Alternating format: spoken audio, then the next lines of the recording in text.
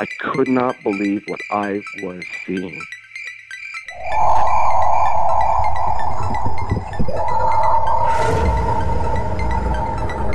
I could have filled the back of his head with 5.56, which is an absolute joke. Well, it's not an ape, because if the Sasquatch was an ape, we would already have one. What are these elusive hominids that stalk the wilderness? Your host, two-time witness and field researcher for more than 40 years, William Jevning. Welcome to the mystery. Welcome to Creek Devil.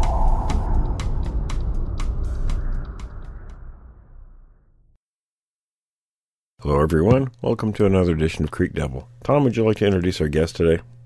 Absolutely. We've got Earl on the phone today, Earl from Mississippi.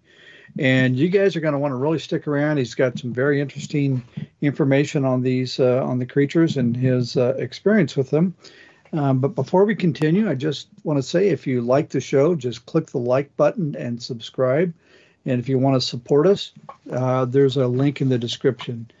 All right. So, Earl, how you doing, man? I'm doing good, sir. How are you doing? Very good. Very good. It's not 20 degrees here, so we're doing pretty good.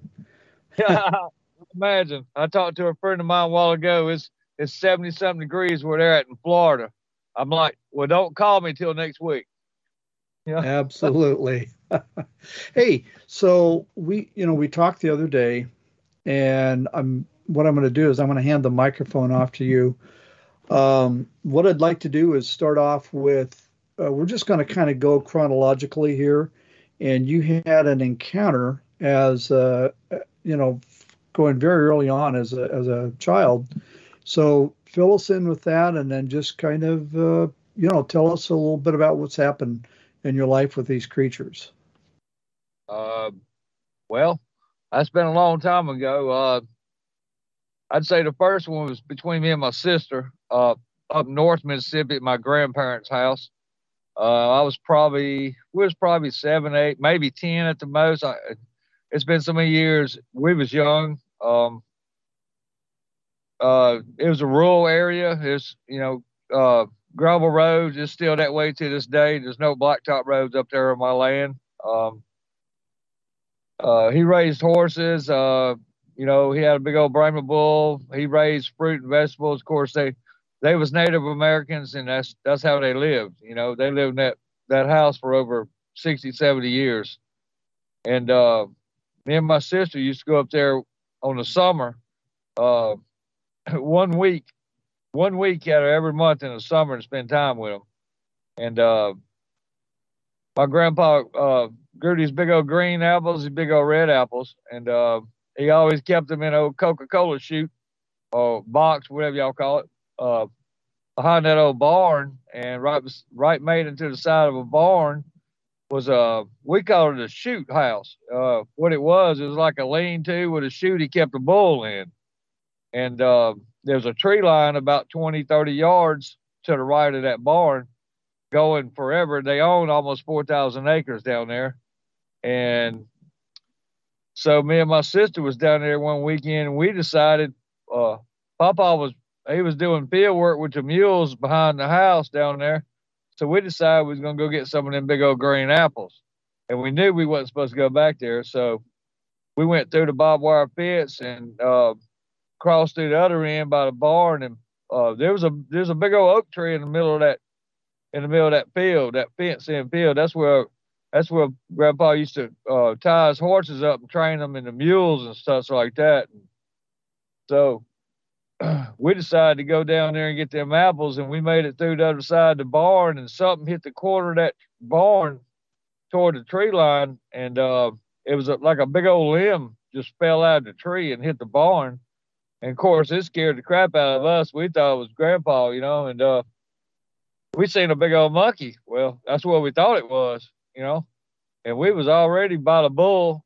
So we went ahead and it got them apples coming back, and we crawled up on the barbed wire and made it halfway to that tree, and somehow or another that bull got loose, and it was a big old Brahma bull. hell, it looked like King Kong when we was kids. It's probably a 3,500-pound bull or bigger. And we've known it since we was young. We knew it was mean and we never wasn't supposed to mess with it. We didn't. But we made it halfway to that big old tree, that big old oak tree in the middle of that field, and that bull got loose, knocked the chute down, and I don't know if it was because he sensed what was there or what, because we didn't know nothing like that back then.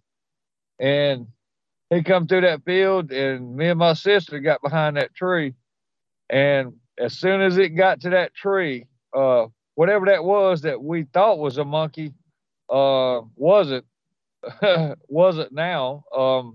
It grabbed that bull by the horns and twisted his neck, graveyard dead, right behind that tree, right behind us. And we was just amazed. We was in shock. And my sister took off running, and she got up under the barbed wire fence going toward the house, and she cut her little legs like razor blades.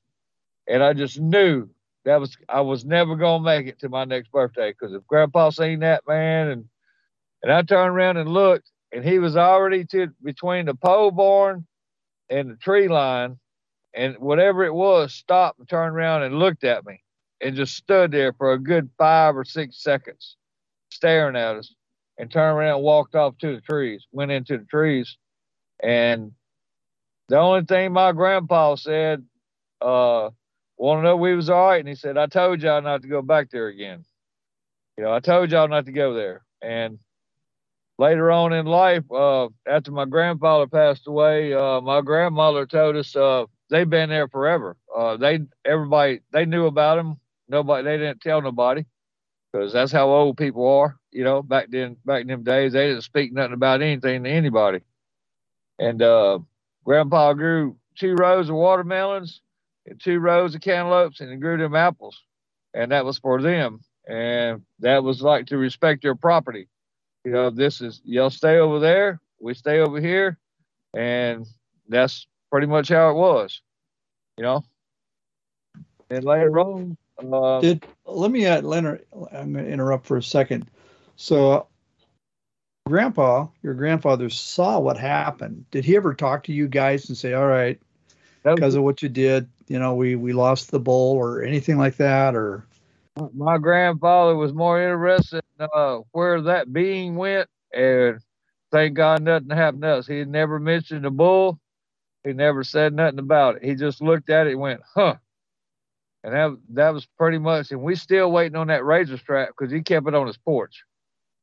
Like I said, my grandfather, he could just look at you and you cringe, But yeah, that's when we found out later on about it. And then after all the years later, of course, he passed away, and then my grandmother passed away, and I ended up with the property, which is like I said, it's almost 4,000 acres.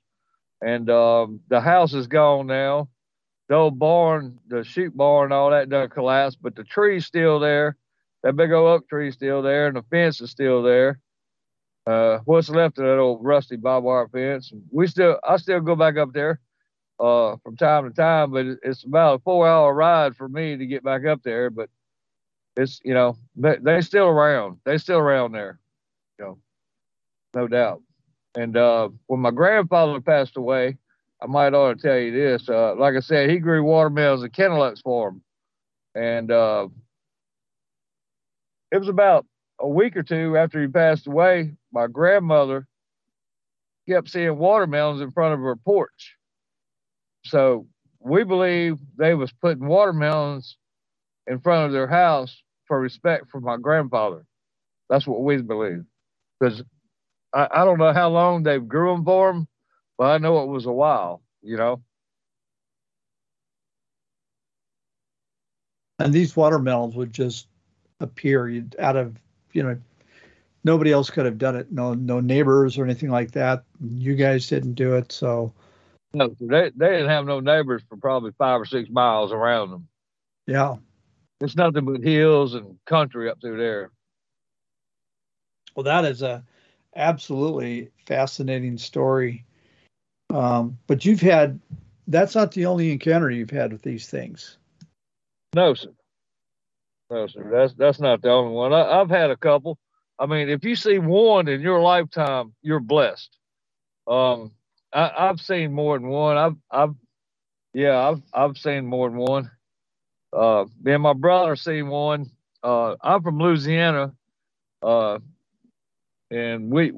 I can say this now, he's dead and gone. We used to poach alligators in john boats back in the swamp.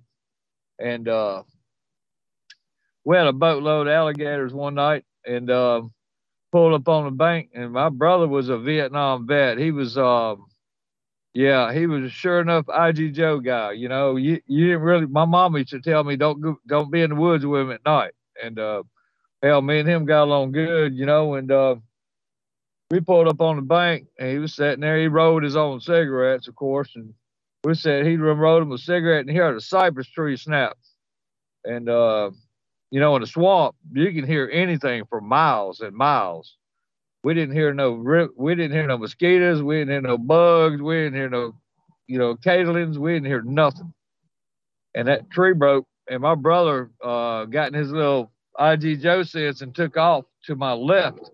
Well, I'm standing here with these alligators in this 16-foot john boat, holding the boat with the rope. You know, well, I wasn't holding the boat. I was holding the rope and waiting on him. And I kind of got a little squeamish. And about 5-10 minutes passed. And of course, you know, anybody from the swamp knows you don't call out for anybody. And I'm sitting there looking for him. And I'm looking to the left, and the next sound I heard was something splashing the water on the back of the boat. And I turned around and looked, and you could see him in the moonlight. You could see it, man. That's the biggest thing I ever saw in my life. And I had nightmares about that forever. But anyway, it made one splash in the water, and turned around at the end of the boat and stared at me. And then walked across the swamp.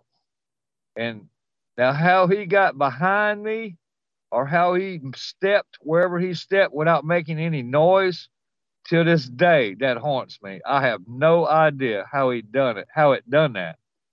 Let me ask you, just real briefly, can you describe, you say you saw it.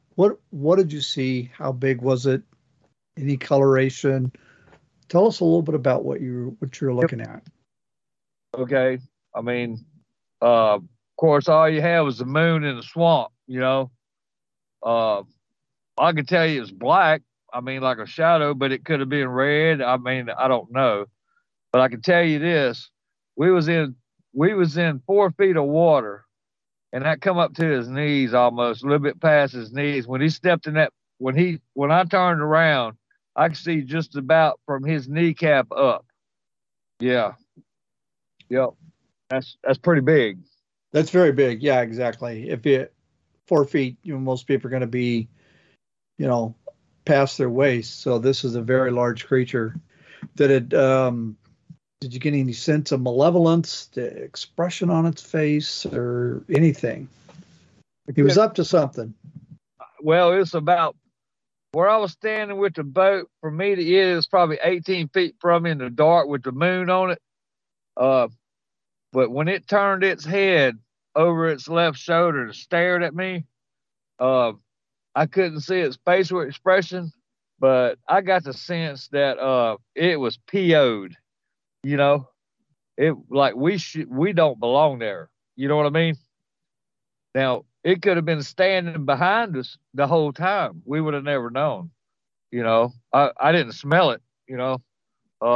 I've smelt them before, but the only time I've ever smelt one was like everybody has a different theory on these beings, man. I don't think they're creatures. I call them beings. And everybody has their own theory about it. You know what I mean? There's no expert in this field. But the ones I've smelled and seen, there was juveniles around. There was, every time I smelt that rank, that just rank smell that make you, it just, there's always a juvenile somewhere, you know. So I contribute that to the females. You know. Well, that's an interesting thought. I wonder, now you had alligators that you had shot and they were in the boat. I'm just curious if maybe the alligators were what attracted it. Either that or I wouldn't say the smell, of course. Either that or we was in its territory, you might say. We showed up wherever it was at. I mean, you know what I mean? Right. In Louisiana and the swamps, man, they got all kind of theories about all kind of things. And I've lived in the swamps my whole life, and I can tell you, man, I've seen stuff, and if you country people, we just, yeah, well, we know better. I mean, because we grew up in the swamp. Everybody has their own fantasy and theory about it, but I don't know about it. It's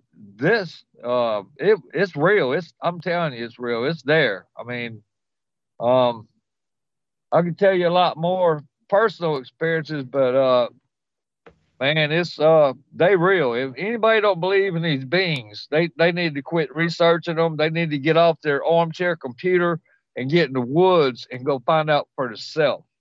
Well,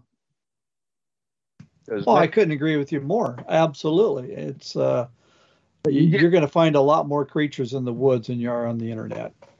Absolutely. I mean, you're seeing more and more of them, and half the people are not reporting them because they can't actually believe what they're seeing. You know what I mean? They can't believe it because they think it's a folklore or legend or, yeah, it ain't no such thing. Okay, well, I can prove you wrong. I have scars all over my body to prove it. Okay? I lost my brother to one of them, so I can tell you with my hand to God that they are real. Okay? And these people have no idea what they're dealing with, man. They have no idea what it is. I mean, I follow them. I don't hunt them. I don't take a gun. I tote a pistol when I go to do my little exploration, but I do it not for them, of course. I do it for snakes, stuff like that. That's the only reason I tote a weapon. Sure. Let me back up for a second, Earl. So this is something new. You said you lost your brother to one of these creatures that killed him? Yes, sir. Tell us a little bit about that. What happened? I'd rather explain that to you off the air if you don't mind. It's just okay. Yeah, no. Kind of personal. No offense. No offense. It's just yeah. I lost my brother, and they found me 2 days later. So yeah. But they're incredible beings. I follow them. I don't follow them to see one and take pictures of one. Like I said, I do it for a different reason than anybody else does. I do it because, I want to know about them. I want to know why. I want to know, if you understand that. And it's just after what happened. No, it's an intriguing subject. It absolutely is. Sir? And it's a very intriguing topic, to say the least. And I'm just going to say a quick comment. It's interesting that you mentioned the juveniles. That's when you smell them. That was when I smelled one. It was near a juvenile. So just interesting, corroborating information. All right. So let's move on. And tell us about your next encounter. Oh, man. Well, where I'm at now in South Mississippi, I mean, there's probably almost 3,000 acres or more across the street from me. I live on a dead-end road, and so I'm not really in the city. I'm in the county, and there's a river that runs all through this state to other states, and there's sandbars and ponds, and used to be a bunch of wild hogs back here about 6 or 8 years ago, and all the hogs are gone now. And I've had, there's a skidder trail at the end of this dead end road. They did back in the 60s, early 70s, one of the big, huge skidders. And it's all grown up, but it's still a trail. We used to ride four-wheelers back there. And you can go for days if you know how to get to where you want to go. And I seen one back there. I got flanked with a rock one night, but that's another story. But if you follow the skidder trail back there, you get about a mile in and you look to your left, it's a sand creek. It's about 15, 20 feet straight down, and it's about 20, maybe 25 feet wide to the other side. And if at night if you don't know where it's at, you'll get killed if you run off down there in a four-wheeler, you know. It's not a full creek anymore. It's got big boulders and stuff in the bottom. There's probably about maybe a foot of water that runs through it at all times now. But I was riding four-wheelers down there one night. It was about 3 o'clock in the morning, and they got a big field to the right when you get to that. Is to the right-hand side. You can follow the wood line's like 6 feet beside of you, and you get to this clearing, and it clears off about 75, 80 yards to your right. And it goes for about 100 yards long. And it's nothing but that big, tall, like ryegrass, wheatgrass, whatever you call it. And so we always stopped there. And I stopped there to drink a beer and smoke a cigarette before I went on, you know, because I was going probably 2 more hours up through there to get down to the river bottom. And I was there one night and I heard something, and I heard a noise I've never heard before back up in here. It was like a squeal with a moan at the same time. And I turned around and looked toward the tree line because you can see it through the moonlight.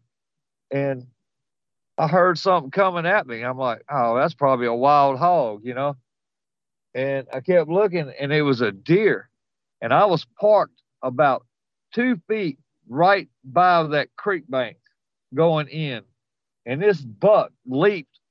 He come out of nowhere, full stride, and he leaped and jumped over me and my four-wheeler over this creek bank. And I turned around, looked, shined the light on him, and he was pouring wet with sweat. He looked like a horse that been run forever, you know. And I'm like, my God, because I could understand if a doe was like that around here, but a buck. And I turned back around, and I heard a moan, a deep growling moan. And you could see the beginning of the tree line moving. I'm talking about the tree line, you know, moving. And whatever this was, it was coming so hard, it sounded like he was hitting the ground with a sledgehammer. I mean, it was just vibrating. I was like, boom, boom. I'm like, my God. And you can see the wheat field grass, you know, it's 8, 10 feet high. And you can see it moving back and forth. And it got to the edge. It got to about 10 yards from me, and it stopped. And I just cranked my little four-wheeler up and turned around and come right on back out of that field, you know. I went back the next day in the afternoon. I found 3 prints in about 70 yards. That was it, you know, just 3. But it was in full motion. I mean, you could feel it on the four-wheeler. It was hitting the ground so hard. And it was obviously chasing this buck. Evidently, I ruined his dinner. That's what I come to, you know. That's just one story. There's juveniles here. I can send you pictures, man. They everywhere around here. They leave me gifts. I used to get dead deer legs. I mean, well, of course they did, but I get deer legs like just snapped off. I used to get them in a circle in my front yard for a while, and I quit getting them. Then I started getting these flowers they call trumpet flowers. And I don't have a flower tree in my yard or nowhere around here. There's nowhere around here in 20, 30 miles or more that has these flowers that I know of. and I don't know where they keep getting them. I don't know where they come from, to be honest with you, but they leave it on my bottom doorstep. And so that's I'm still trying to figure that out. That was about a year and a half, 2 years ago. I can send you pictures of my white truck. I got handprints when he hit my truck. They smeared the handprints all down my truck, all over the hood, the side, and left some kind of bush, some kind of green bush thing on the hood. I don't know what that means. But that's juveniles. You know, they used to slap the back of my house where my bedroom is about 3 o'clock in the morning. You know, that they just wanting to play. They let me know they're here. I mean, if they wanted to hurt me, they'd hurt me. You know, this tree breaks. I sat out here on my front porch at night with the light off, and you can hear them. I've recorded several of them. The last one I recorded, it sounds like you listen to a cassette tape in fast forward motion, if you know what I'm saying. That's the best way to describe it. And that kind of jabbering sound. You know, like you fast forward the song. Yep, sure. Yeah. So I got that, and then absolutely. Send us the pictures, and if you're able to send us the audio, we'd love to hear it. Yeah, I'd love to. You know, you don't tell nobody around here about them; they think you're crazy. You know what I mean? So. No, I understand. That seems to be a common thread anywhere where Bigfoot is, and it doesn't make a lot of sense because you're encountering them, you're seeing them, and you'd expect more people to be aware of them, but that's not always. It's rarely the case. On this road I live on, this dead end road, I got one, two. I think the other one done moved out, but I got 2 neighbors that's been here longer than me. And that's I've been here for a while, and I've asked them about them, especially I got 2 old people live next door to me, bless their heart. And, they don't come out at night. I've asked them, I said, man, they just won't talk to me about nothing. I don't know what you're talking about, and they kind of like slam the door in your face, I'm like, okay, well, sorry to bother you, I just want to know, but, it's too bad. They know, everybody knows. The guy I used to work for, the house I bought, he grew up here as a kid. He was a baby and grew up in this house. And he told me, I can get his testimony and send it to you. And he told me, he said, man, do you go in them woods across the street? I'm like, well, yeah, I ride my 4-wheeler over here. He said, man, right across the street from you, when me and my brother, he said, we was about 12 or 13 years old, man. We was about 70 yards across the street from you, and we run into something, and he said, we don't know what it was. He said, but it was standing up on 2 legs, and he said it roared so loud, it vibrated their insides that they fell to the ground. And his brother started crying, and he grabbed his brother, and both of them took off. And he said, I'm telling you, there's something over there. I said, oh, well, I already know that. Shoot, I got footprints of them, man.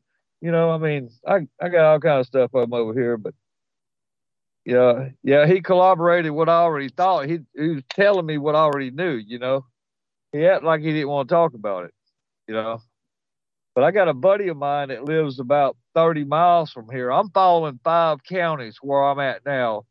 I do it alone. I don't take nobody with me.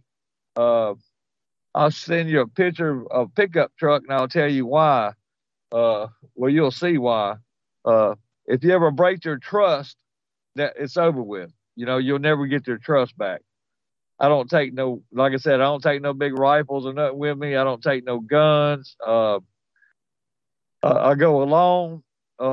It takes a while for them to get, if they know you, or if they sense you or smell you, I would think it takes a while for them to get used to that, And if you bring something new in with you, it changes their course of activity. You know what I mean? I found that after about 40 years, Don't take nobody with you. But he's got a lot of land where he lives, about 300 acres. And he called me one night, and he thought I was crazy because he knows, I've been following these beings for a long time. And he said, Earl, I got something I want to tell you. Don't think I'm crazy. I'm like, what you got? He said, I was in my tree stand deer hunting, and he had an old man deer stand, I think he said it was 8 or 10 feet up in the tree, or 10 or 12 feet. It's been 3 or 4 years now. I can't remember. And he said, man, something grabbed my leg and jerked me down, trying to get me out of that tree stand. And I'm like, what are you talking about? He said, I swear, man, I'm not crazy. He said, it was about 6:15, 6:30 in the morning. And he said, come over here, get my deer stand out of the tree, man. He said, go get my gun. He dropped his rifle and everything. He took off running. And that's not like him, because he's been hunting his whole life, And so I went over there. I thought he was just crapping around with me. And I went over there, and we got to the woods. And I said, well, where's your tree stand at? He said, it's about 50 yards. He wouldn't get out of my truck. He locked the doors and had a pistol in his hand. I'm like, damn, something must be really wrong. And I walked back there, and that tree stand looked like a pretzel on the bottom, just about twisted. I mean, whatever grabbed that tree stand just twisted the legs on the bottom of it. How high up is this tree stand? Sir? How high is the tree stand? Probably 10, 12 feet. Okay. And is it wood, or is it aluminum, or what's the material made of? The old man tree is I guess it was aluminum, pot metal, aluminum. One of them folding kind. Yeah. And so this thing had twisted it around, bent the leg, and when it grabbed his leg, it twisted the stand. And he said, I pulled my leg up. And see, when I jumped up, I dropped my rifle and I looked down, I didn't see nothing. I'm like, man, you had to see something, bro. Was you drinking? He said, hell no, I wasn't drinking. I said, man, you dropped your damn gun? He said, yeah, man, look, I'm telling you. And when he said, I wet myself, Earl. He said, don't laugh. I said, well, I wouldn't laugh. It scared the hell out of me too, man, And he said he got down there at that stand. That was it. He never went back. And he's hunted all his life and sold every gun he owned. Matter of fact, I bought 2 of his best guns from him. He won't go back. How long ago did this happen? This was about 1.5 years ago. Okay. So fairly recent. About 60 miles from where I live. Do you stay in contact with this guy? Oh yeah, all the time. Whenever he works offshore. So whenever he's in town, he calls me. Make sure I'm still alive. I said, I'm fine, man, But yeah, and I went back up there probably 3 or 4 months after that. And that's why I told you about the dog. And his dog was ripped in half. And on down the other end of the pasture where the tree line starts, where that field is, the donkey was just shredded. Something just tore into it. And I asked him, I said, man, you sure you don't have bobcats down here or nothing, He said, I'm telling you, man, I don't know what's going on here, Like, well, huh. Now, did you see the dog and the donkey? 2 pictures of it, yeah. Okay. And did it look like, I guess what I'm going at here is, were there any claw marks, or was it just like picked up and torn asunder? Ripped it in half. I'm sorry, say again? I said it looked like you grabbed it and just ripped it in half. Okay, gotcha. Yeah. The front piece here and the back piece is over there. And I seen that, and I knew automatically, of course I knew when I seen the tree stand what it was, but I seen that, I'm like, that's territorial there. It is, yep. But I ain't been back over there in a while. Like I said, I'm following too many things by myself. You know, um, I went back over here on the other end of my property. Well, it's not my property, but where I'm at now. Um, and I seen a juvenile, and me following these beings for so many years, I messed my own self. I screwed my own self because I knew better. You know what I mean? I know what to do and not to do, but for some reason, when I seen this juvenile jump up and run, I've been following it for about quarter of a mile, half a mile, and I finally seen it get up, and it stood up and stared at me and just took off. And as soon as I stood up to run, I got flanked with a rock in the back of my head, and I got 12 stitches right there. And I forgot about the day watchers. You know, I forgot all about the day watchers, because if you see one, there's 4 or 5 more all around you. You have no idea. They don't go. They always travel in tribes. They always travel in tribes. I got one across the street now, and it's solid black. And I heard him scream the other night, and I got my camera. Pulled my phone out when I was walking my dog, and I shined my light, and he gave me eye shine, and I started snapping pictures. And I took 3 pictures within 5 seconds. And his eyes up against a tree, his eyes 15 yards, or not 15 yards, about 5 yards away. And then the next picture, it's gone. And it's all in the same tree. You can see all 3 pictures. It's the same thing. You know, the eye shine moved and it's gone. You know, it's pretty interesting around here. Yeah, it sounds like it. And this happened just the other night, you said? It happened about, let's see, this is Friday. I think it was Monday night. What, if anything, did your dog react to any of this? He tuck-tailed.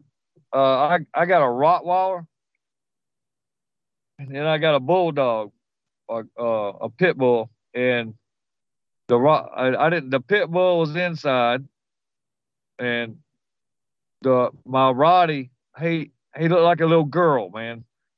No offense to your members. I mean, he tucked his tail, his nub, and he just screaming, whining, and just, yeah, that was it. He was ready to go. That was it. You know, and he's a good sized dog, you know. Yeah. Oh yeah, they're big dogs. He didn't want nothing to do with it. He wanted to leave. He wanted to leave now, you know. So you took pictures. You got 3 good pictures of eyeshine. How high up do you think the eyeshine was? I would say 3 feet. You see, I heard a tree break when I was walking him that night, and from my front door to the tree line across the street, it's probably 70 yards, maybe. And I heard a huge tree break. I'm like, okay.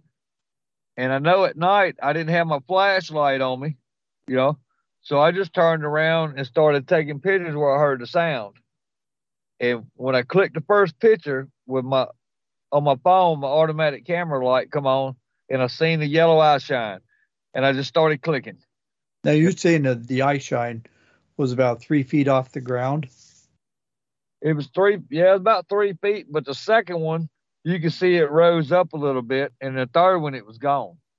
Okay, so you're thinking, or I should ask, do you think it was crouching if it's 3 feet off the ground? Yeah. Oh yeah, definitely. They do crawl like a spider or whatever you call it. You know. Oh yeah. Yeah, he was watching me. He was there the whole time. Ain't no doubt. So how do you deal with this? You know, I don't think it would be the most comfortable thing to be out walking your dog knowing that these things are 70 yards away or less. like I said, there's a lot of things I can tell you off the air. I'm not afraid of them. I respect them. I'm not afraid of them. I think to me, they're kind of like a dog. They can sense if you're going to harm them or not. I mean, I've been places and I've seen stuff, man, the hair on the back of your neck will stand up, and I know they're there, but I'm not going to leave, I mean, I've been hit with tree limbs, rocks, but I'll go back. I'll still go back, and that lets them know, hey, I'm here. I'm not afraid of you. I have no weapons on me, and they know what a gun is, believe me, So, I mean, they know I don't mean them no harm, because, I mean, let's face it, they could kill you if they wanted to. I mean, come on. They could rip your front door off your house. I mean, no, that's absolutely true. That's, yeah, you wouldn't stand a chance. That's one of these things. You couldn't carry a gun big enough to kill one of these. I mean, and the only thing, if you shoot one, you'd never make it out, But I just don't believe that. I don't believe that. After all, ain't no way. Ain't no way. Because there's I agree. You'd provoke the whole group. Oh yeah. Do you have any more stories or encounters that you've had with these? Yeah, we was fishing up in the Delta, and they, that's a eerie place where we go, and we was down there catfishing one day, and it was off of a logging trail road where it entered the Mississippi River, forks out, and man, we've caught catfish there before, 20, 30 pounds or more a piece. And we went down there one weekend, me and my buddy Roy, and he's dead now, of course. But anyway, we went down there and we done caught 3 or 4, 5, 6 ones. I mean, nice ones, 18, 20 something pounds. We just sitting there drinking a 6-pack, and he seen something across the river. He said, "Man, look at that bear." And I'm like, "Where?" He said, "Right there." And it looked, because it looked like a big black bear over there. And when it stood up like a bear does, I'm like, "Wow, that's pretty big. Look at the shoulders." And then it stood up again, and I'm like, that ain't no bear, man. And it let out this roar, oh my God, I've never heard nothing like that before. And so we just left. That's it, And there was another one on this side of us behind us. And we started walking to my truck. My truck was probably 100 yards, 150 yards. And you could hear it moving through the trees. You know what I mean? And it seemed like the faster we started running, the faster you could hear it running. And there's nothing but like thorn bushes and shit like that on that side. And it didn't stop. And we finally stopped about, 60 yards from my truck. I could barely see my truck, about 60 yards. We finally seen the tailgate. And we turned around and looked, and it wasn't one, it was 2 of them. And we dropped the catfish, man. We dropped the fishing pole. We dropped everything and got to the truck. And we cranked the truck up and took off. And I looked in my rear view mirror, and there was one probably 50 yards behind my truck. I don't know where the other one was, but he was dead center in the middle of that road and right behind my truck. So I never went there again. I haven't been there to this day. No way I'll go back to that. I mean, and so you left the catfish behind, right?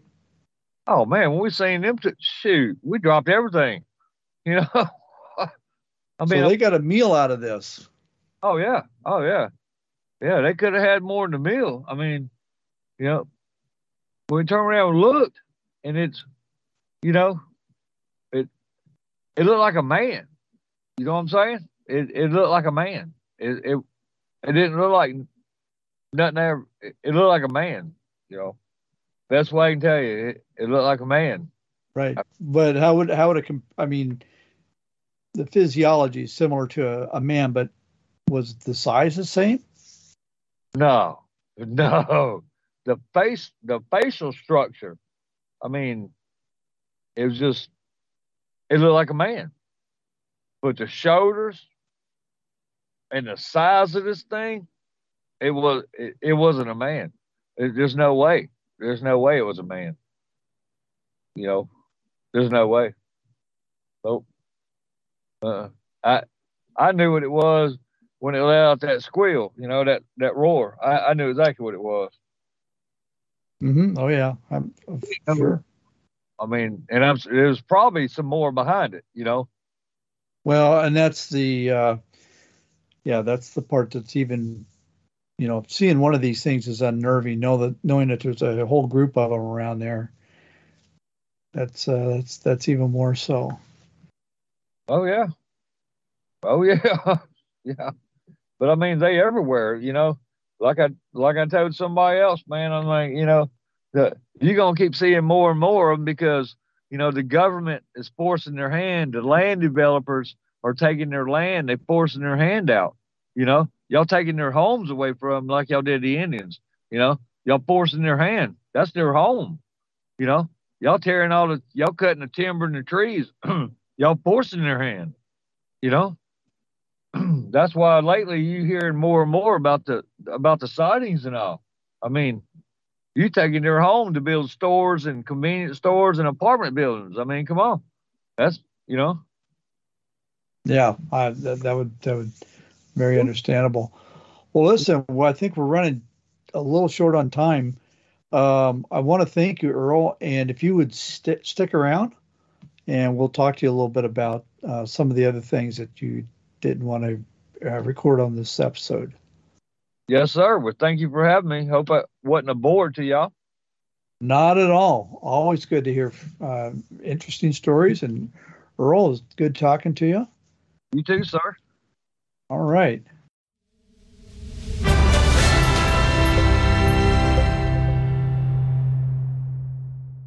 In Bigfoot history, Northern California, Bluff Creek Road, August 27, 1958. Jerry Crew gave this as the first date on which Bigfoot prints showed up on the new road under construction, about 20 miles north of the Klamath River, in the valley of Bluff Creek in 1958.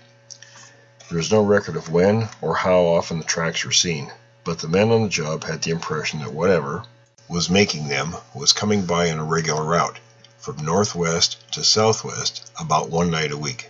Sometimes, but not always, it would walk close by the road-building machinery. Bluff Creek flows south out of Del Norte County into the Klamath, about 4 miles above its junction with the Trinity. It is in a country of rounded, heavily timbered ridges, with a few mountains reaching 5,000 feet.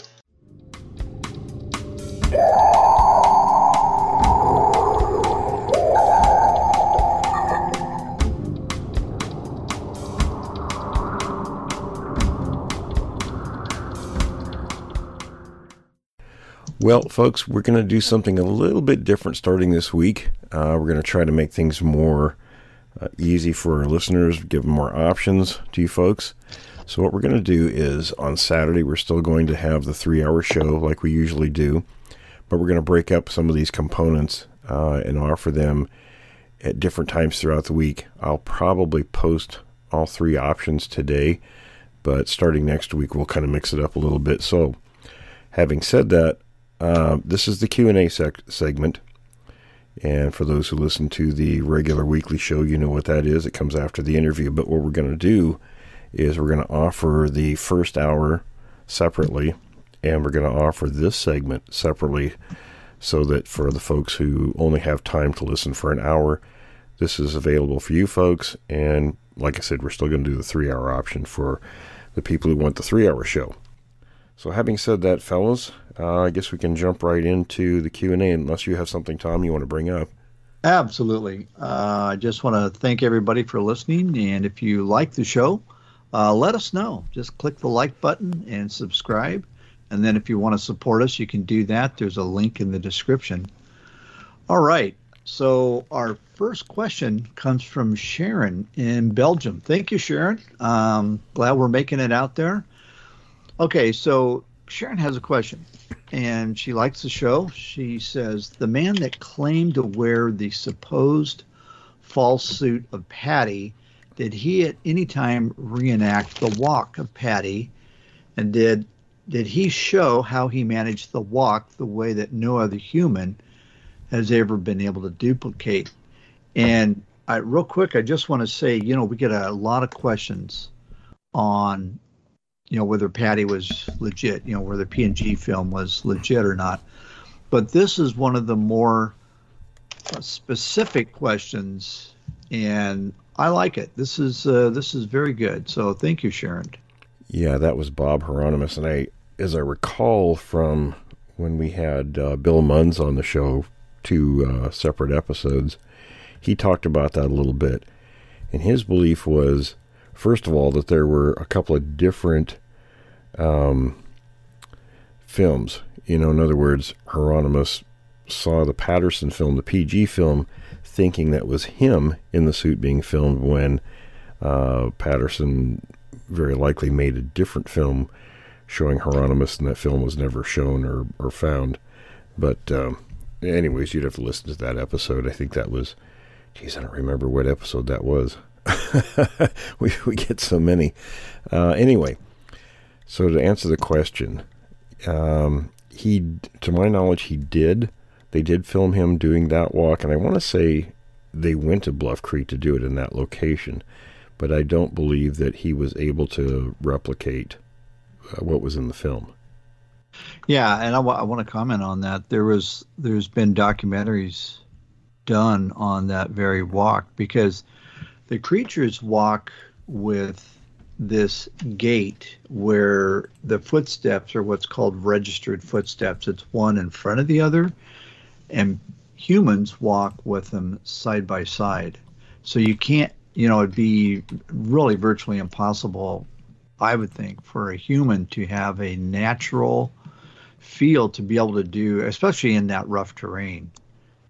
And this is, like you said, this is something that Bill Munns had addressed, as well as the fact that the suit itself, at the time, I don't know about today's technology, but back then there was no way to create a suit like that. Yeah, exactly. So again, I would refer listeners to, check out the interviews we did with Bill. Sorry, I'm going to try to locate the numbers here real quickly, so if I can reference those. So, boy, I can't believe we've had so many of these since we did Bill. The weeks cruise by, folks. They do.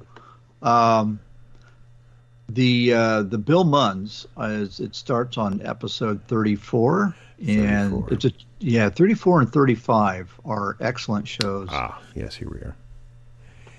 Yeah, for those who don't know, for new listeners, go to my YouTube page, just William Jevning, or you can look up Creek Devil and go down the list to episodes 34 and 35. That's Bill Munns, and he did a really excellent job talking about the PG film and everything that was surrounded that, and about, because Bill was a Hollywood suit maker for movies. Yeah, he had he did a very, actually a very in-depth scientific analysis he wrote a book on it. So, yeah, we can plug his book. It's called When Roger Met Patty by Bill Munns. Yes. Very good book. Excellent book. So, Sharon, thank you. That's a very, very good question. Milo, what have you got in the way of questions? Well, I've got one that was really interested is back in your early broadcast, you spoke of a 5-phase investigation thing when you're out when you confront one of these or one comes across you, and it really struck with me because I listened to that and it was like the first phase is like recognition, and then you had like some kind of philosophy that went with it, and I just wanted you to find out when I ask you is, did you enhance any of that? If that helps any, did that? I forgot where I put my. We used that. Adam's our Hollywood guy. He's a filmmaker, and he's really done a lot to help us, produce things. He produced the that intro for, it was a Witness, when we called the show Witness of the Unknown. Yeah. And I had jotted that stuff down, and I'm trying to remember. I was using it for something, and I can't remember. I have so much stuff that I write down. Right. And especially now I'm working on my 9th book, so I have stuff all over the place on my desk. So I'm trying to remember exactly what those... We talked about 5 phases. Right. In fact, I don't know. I should be prepared with all this stuff. I have it in front of me. Do you remember offhand, Milo, what each one of those was? I wrote it all down, but I need notes to find out where I left my notes at. So, but I was really intrigued by it. I was like, wow, that is really, it's kind of like, remember the salute in the military when we do a patrol size activity location, yes, and all that kind of stuff. Well, it was kind of like that. It was I kind of based it, identifying it, and then your solutions for doing that. So it went from recommendations to the end result.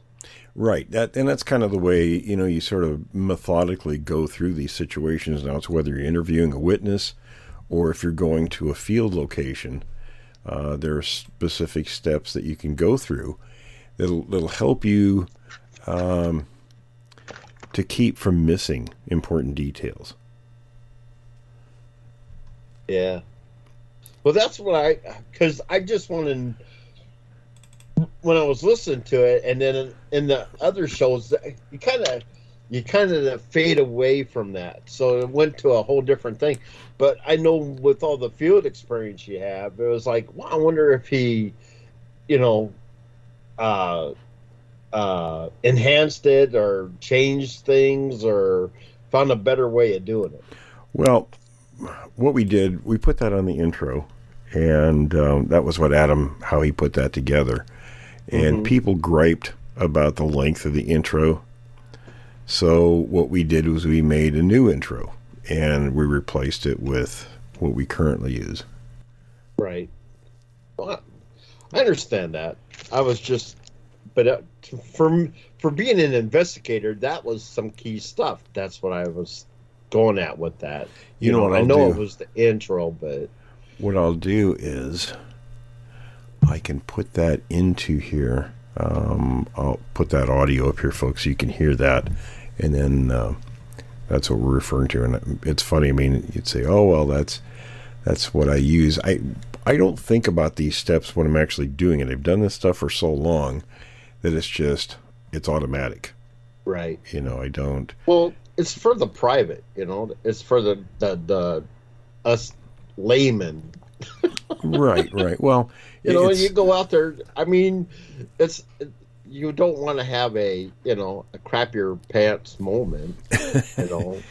What I tell people, if you're going to go into an area and or to interview people, is if you can answer the questions who, what, when, where, how, and why, then you've pretty well covered all your bases.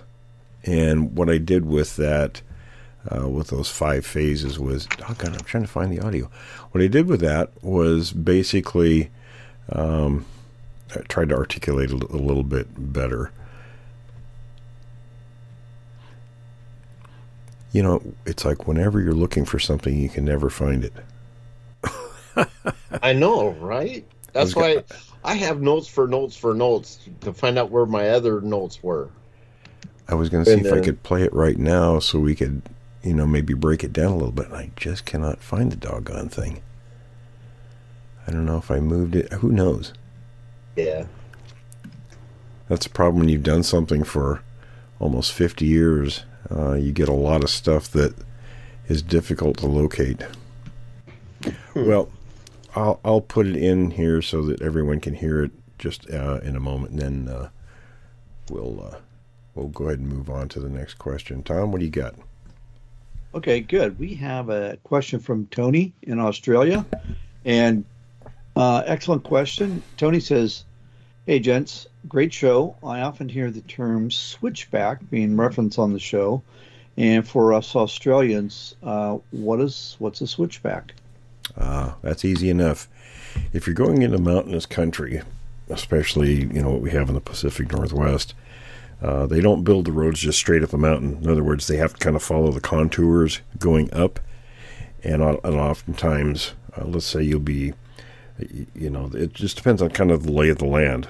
Sometimes to get up a slope or up a ridge, the road has to go up a ways, then it'll curve around and then curve back, and sort of almost like a snake, sort of a appearance, going back and forth.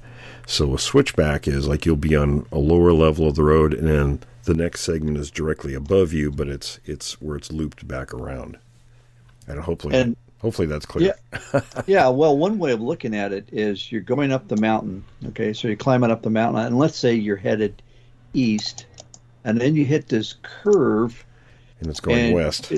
Yes, it's going west. Not quite 180 degrees, but maybe 150, 160 degrees, and then pretty close sometimes. Yeah, right. And then again, you hit the end of that, and it's a curve, and then you're going back. And those are just called the switchbacks. Yeah, it's just how the people who built the road got up to those higher elevations by following the contour. Milo, what do you think? What have you got?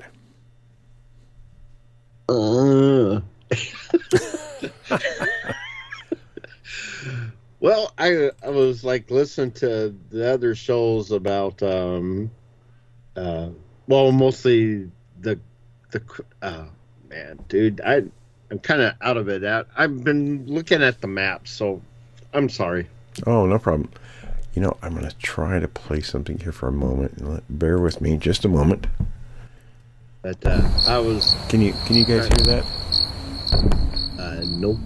Okay, never mind then. It had hair all over its body other than the face itself.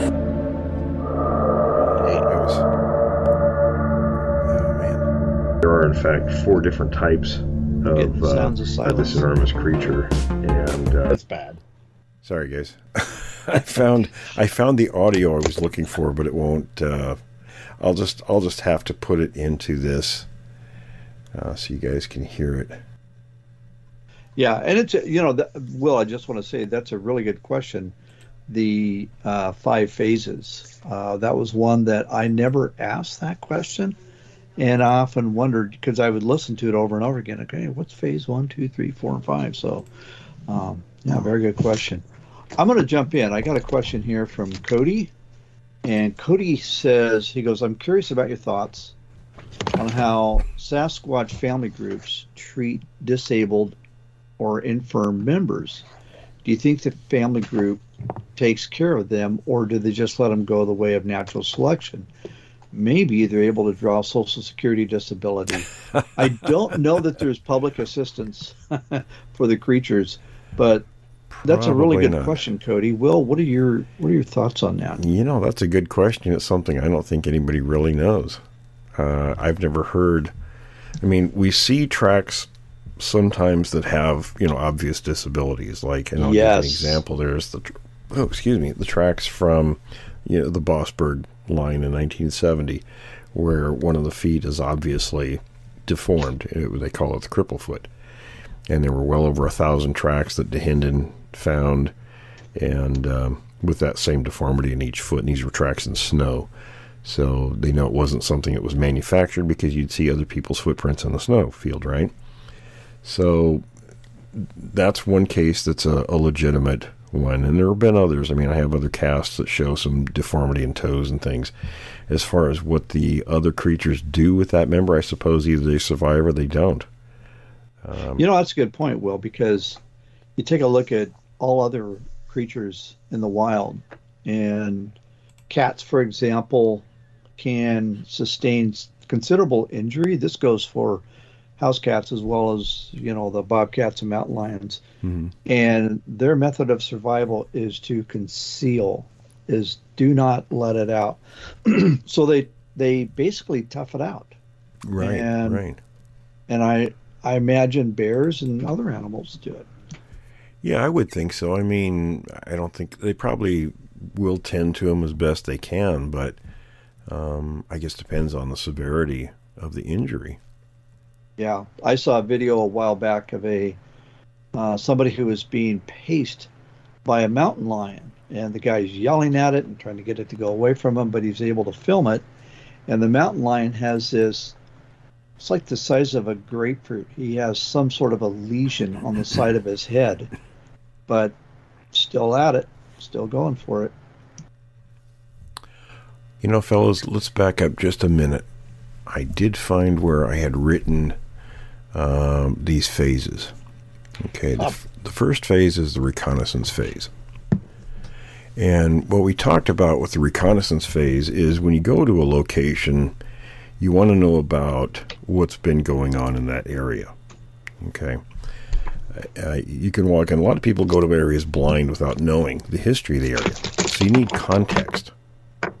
Oh, I don't know what that noise was, but you got to have context of what you're looking for. Which context gives you a reason to look in a certain place as opposed to other places.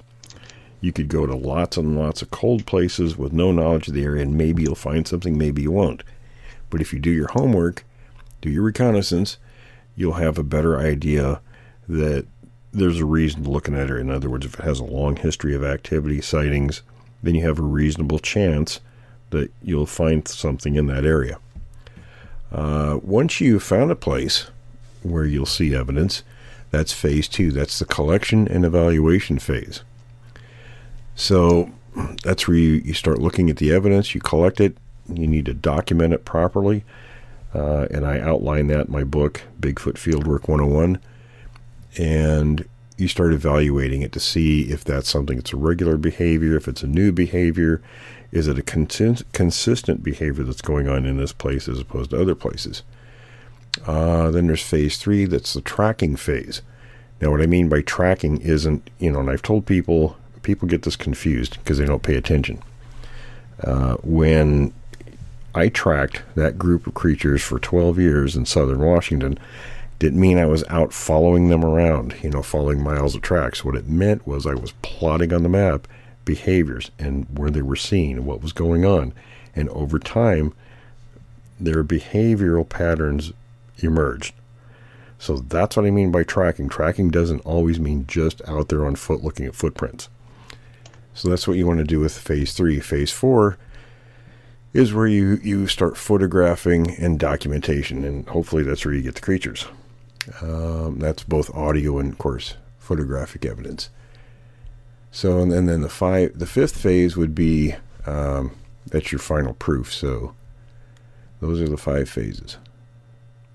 I'm just going to comment, and then phase 6 is there's the oohs and the ahs, and then there's the running and the screaming. Oh, I'd say that's phase 5. Phase 6 is where you're in retirement or your lunch. Yes. But I got to say, Will, that's perfect for this next question from Danny. Danny has written us a number of times. Great questions, Danny. Thank you. And he's in the Southern Sierras, so we know the creatures are out there. And I got to say, that terrain is stunning. I love it. It's the open, rocky, and then you get the pines and all that. It's beautiful country. They got a lot of mountain lions, a lot of bears, and just a lot of animals there. So he says he's camping in the mountains, and he wants to know what features to look for. He's interested in finding one of these things. So everybody wants to find one. I don't know that I'd do that. What's that? Everybody wants to find one. Everybody wants to find one. You really don't. No, you do up until the moment that you do, and then you don't. So you see it looking at you. But those 5 phases really apply. And I think what he's looking for is, how do I go out and find one of these things? Well, you need to do your homework first. And this goes back to my archaeology training, because that's what you do with archaeological digs, is you look at the history of an area. I mean, there are certain features in that, field where, it kind of gives you a little more narrow perspective of where to look for things. But do your homework. That's how you find where to go. Exactly. And listen, I hate to say it, the hot spot that you and I know about, I was specifically going to an area where I knew they weren't. So all that goes out the window. And there they are. So sometimes, honestly, at least in my case, luck played a significant role in all this. But had you looked at the history, which does exist of that area, you'll see that they've been there for a long time.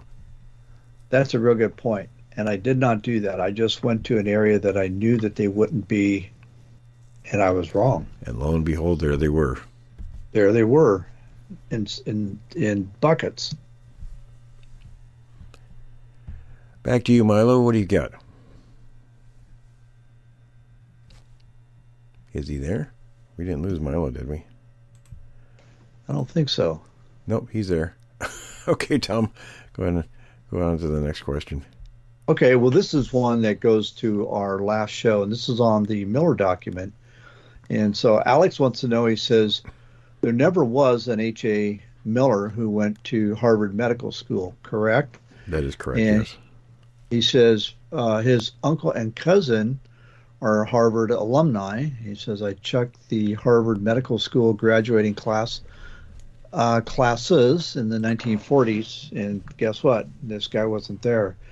If you know anyone who's gone to Harvard, you can do the same thing, only by checking the alumni reports, and that is correct. Fact that they're... That's a good supporting piece of information when I said that my source had told me that was put out as partial misinformation or misdirection. Some of the information is correct. Much of it is not correct. That is right. He says the fact that there never was an H.A. Miller who graduated Harvard Med School invalidates the entire claims of the whole Miller document. And it does, yes. And and I'm not going to try to pronounce it, but the Celebdide, which I just tried to do, I'm sure I botched it. I thought you guys would like to know, rather than continue to promote this story, that is easily checked to be false. But we mentioned that in that episode. Yes. Yes, if you want to go listen to the midweek show we did last week, that was Bigfoot in History, episode 9. Is where we discussed that. But yeah, I mean, there are some pieces in it that are correct. And my source, when we were talking about that, he said, well, go through it, see which ones you think are correct, and let me know. And I was correct on all of them. But it's not really worth going through and picking and choosing right now, because there's some things I will talk about, some things I won't talk about in that I use for private usage. And I just want to say, he's got family that is Harvard alum. Well, not far from Harvard, I've got my family that is Yale alum. I'll just leave it at that.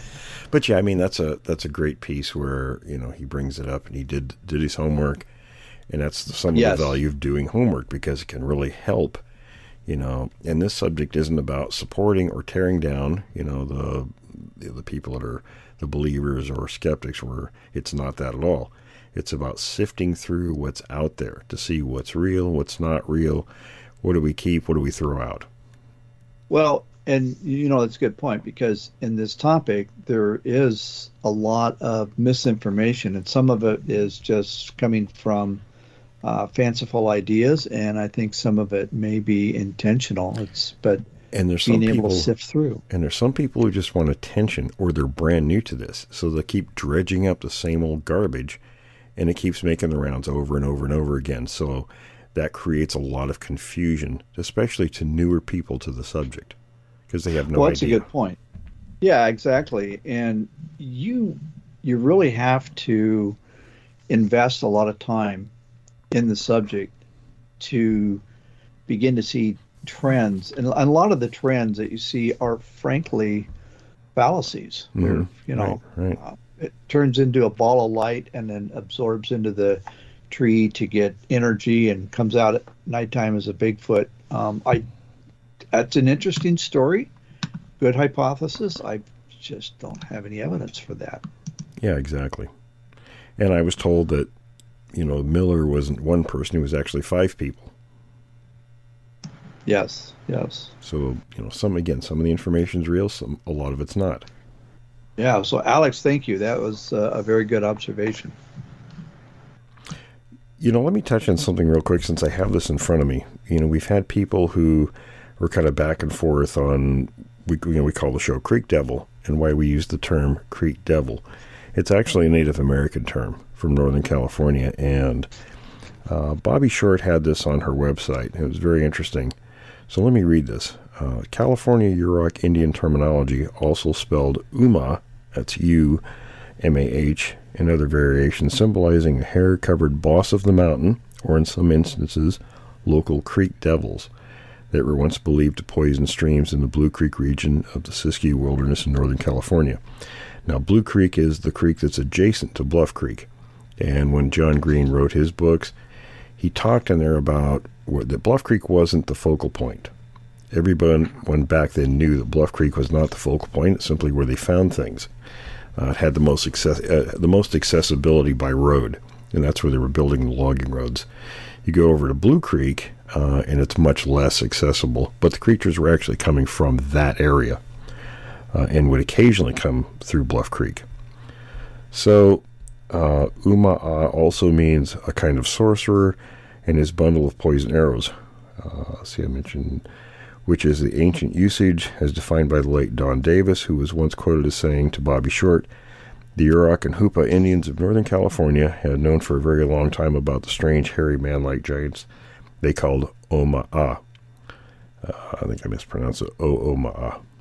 Anyway, this is my own spelling from verbal coaching of a Yurok friend. Incidentally, it is a Yurok Indian that probably should get credit for the quoted reaction when the first informed about white man's interest in Bigfoot by replying that it was interesting that the white man had finally gotten around to discovering this, the late Don Davis.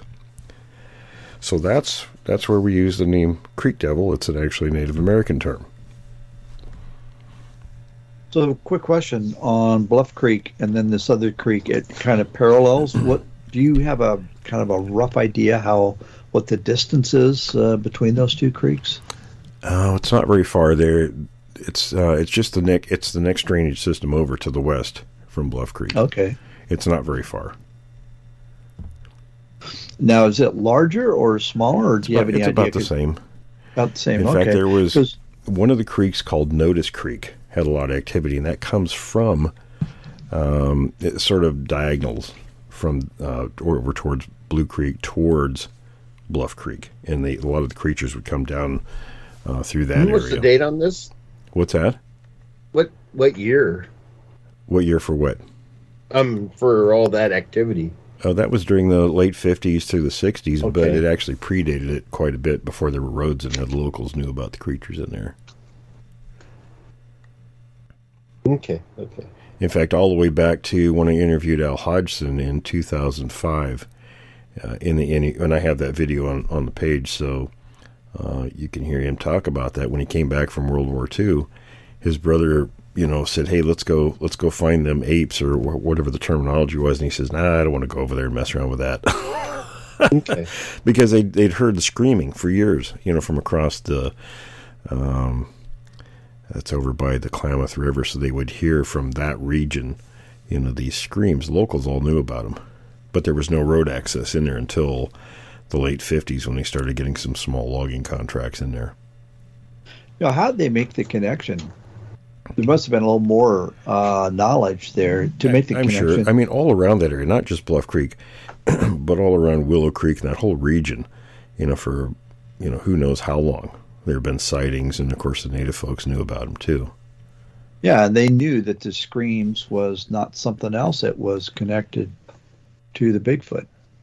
Right. Well, they didn't have it. Go ahead. To me, it just sounds like they didn't put one and one together yet. until they actually saw one. Or well, nobody knew. The word Bigfoot wasn't even coined until 1958. Right. So nobody really knew. Yeah.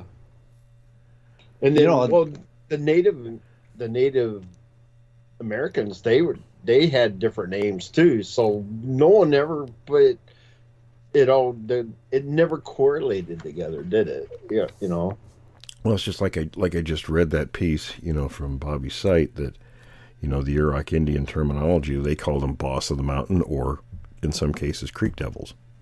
Mm-hmm. And there were other names, Omaha, and some other names in that area. But Will, it's always fascinated me that, he said, well, let's go up and find them apes. Yeah, let's go get them apes.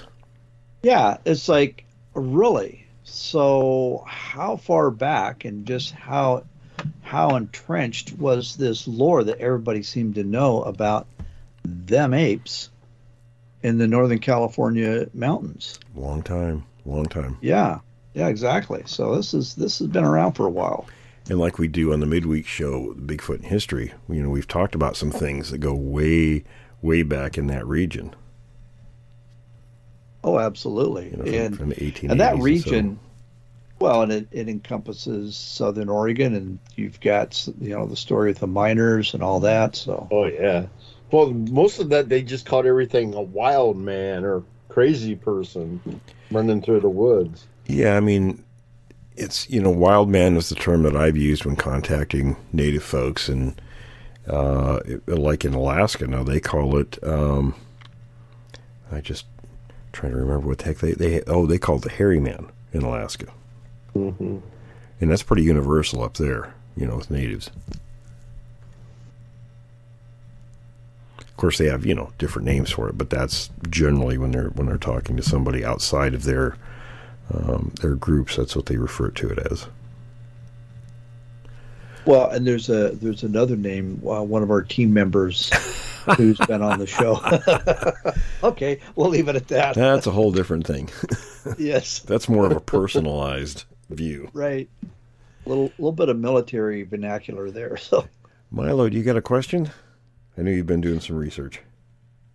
Well, most of mine are looking at missing campers and stuff, and then it just intrigues me to try to find old newspaper clippings, like from let me see, I got one. Let's see. The famous Wallowa Lake, 1 mile south of this place, is a sheet of ice, and let me get through here. But they were talking, this was like 1883. Mm-hmm. And they were between the Camas Valley and the remote was molesting. It sounded like they were attacking like male stage back in the 1883. They would bushwhack, throwing 4-pound stones at the stage riders and stuff, and it was just weird that they would just call them. They would say that they would see a wild man running through, chucking tree stumps the size of our bodies at these stages, and they would actually have a young boy guarding the male. So if anybody has to run, at the young boy would be, an hors d'oeuvre. Yeah, I mean, Milo, where did you read that? That's an interesting. Because that kind of makes sense, doesn't it? It would attack the stagecoaches. I've been looking at all these news clippings and trying to find, like old microfiche, because I can't find it anywhere else. Because as soon as I put something on Google, it doesn't come out the way I want it. What you got to do, Milo, is go to libraries. That's where all them old articles end up. That's where I've been going. Yeah, that's where those articles end up. They're not so much in the newspaper archives. They only keep things so long. and then they send them over to libraries, public libraries. So like the Library of Congress and stuff like that? No, local libraries. Oh, yeah. Okay. I will have... Well, I think most of that's just local stuff. I don't think they carry stuff from... Yeah, sometimes they will, sure. And then you have to know what question to ask them. That's the difficult part, because you can't just go and say, "Oh, I need all your Bigfoot articles."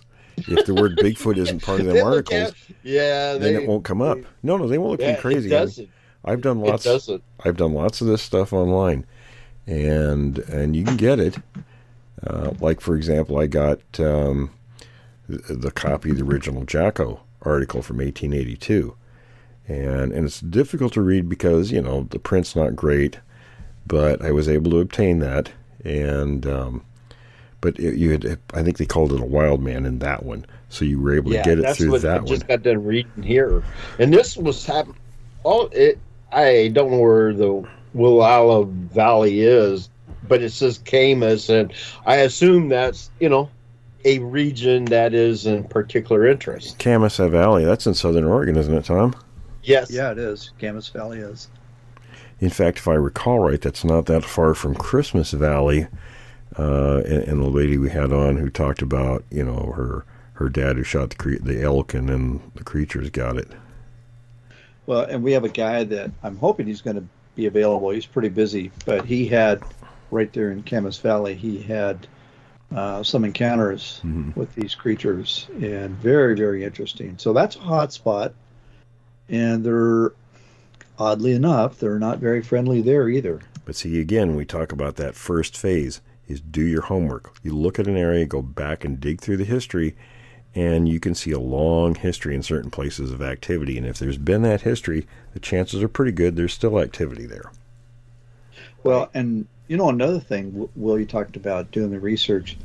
You've got and you have to do the work, you got to do it, but there's a lot of your counties will have historic museums, and you can go in there and check out. As a matter of fact, I contacted a historic museum way, way, way up in Northern California, and I talked to the curator, and I didn't tell her what I was after. I just started to describe. Actually, it was a situation with the, the road grader and the tire that ended up across the ravine, and she filled in the gap. She said Bigfoot, okay, and it was like we're talking about the daily price of pork bellies and beans. It was just very matter of fact, and I thought that was interesting. And this was just a very small one person. Historic museum. Yeah, I mean, nothing is centralized out there. I mean, you have to know what you're looking for. You have to use the right wording, but there is information out there, and some of it, like I went back into John Green's books because he referenced some of the materials that he found, and you can go back, and if you know the area, you can contact the libraries in that area, and if you have the article name, of course, then you can find it, or they can find it much easier. And it's not always free. They usually charge you a little fee for what they're doing, but depending on what you're doing with the material, it could be worth it. But the information is out there. Yeah. Well, that's like doing a map recon. I mean, you got to study your stuff. If you're going out there, you got to know your, what did we call it in the military when situational awareness, right. It's everything. It's all encompassing. If you plan, you got to plan. You just can't go off half-cocked and expect to survive out there. That was my point. Yes, you can. That was my point with coming up with that first phase, is you have to do your reconnaissance. Yeah. You have to do, and that's what I was. I was a reconnaissance specialist. And you do your homework. You find out, because you only have so much time and resources to utilize. So I used to think, how do I best, because you look at the areas and they're gigantic. We talked about the Bluff Creek area. Northern California, that region up there is over 100,000 square miles of forest. Well, there's one of you, and you have X amount of time and money to spend doing this. Where do you go? It's a big question, right? So do your homework. You can narrow down the places to go, so you're not wasting, who knows how much time and resources to go out and look.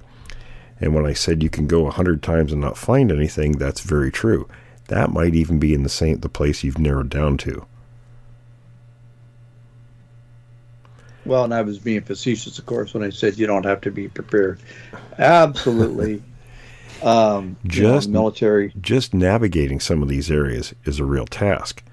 It is. And your situational awareness, you need to maintain that situational awareness while you're out there. And I don't mean, everybody's tied to their phones these days. You get in places like our area, there in Oregon, we're working currently. You get away from towns, there's no cell service. There's nothing up there. We couldn't even talk to each other in September. Remember, Tom? Right. Oh, yeah. In separate vehicles, we couldn't call each other. So, so you can't rely on your phone. Get maps. You have to have paper maps.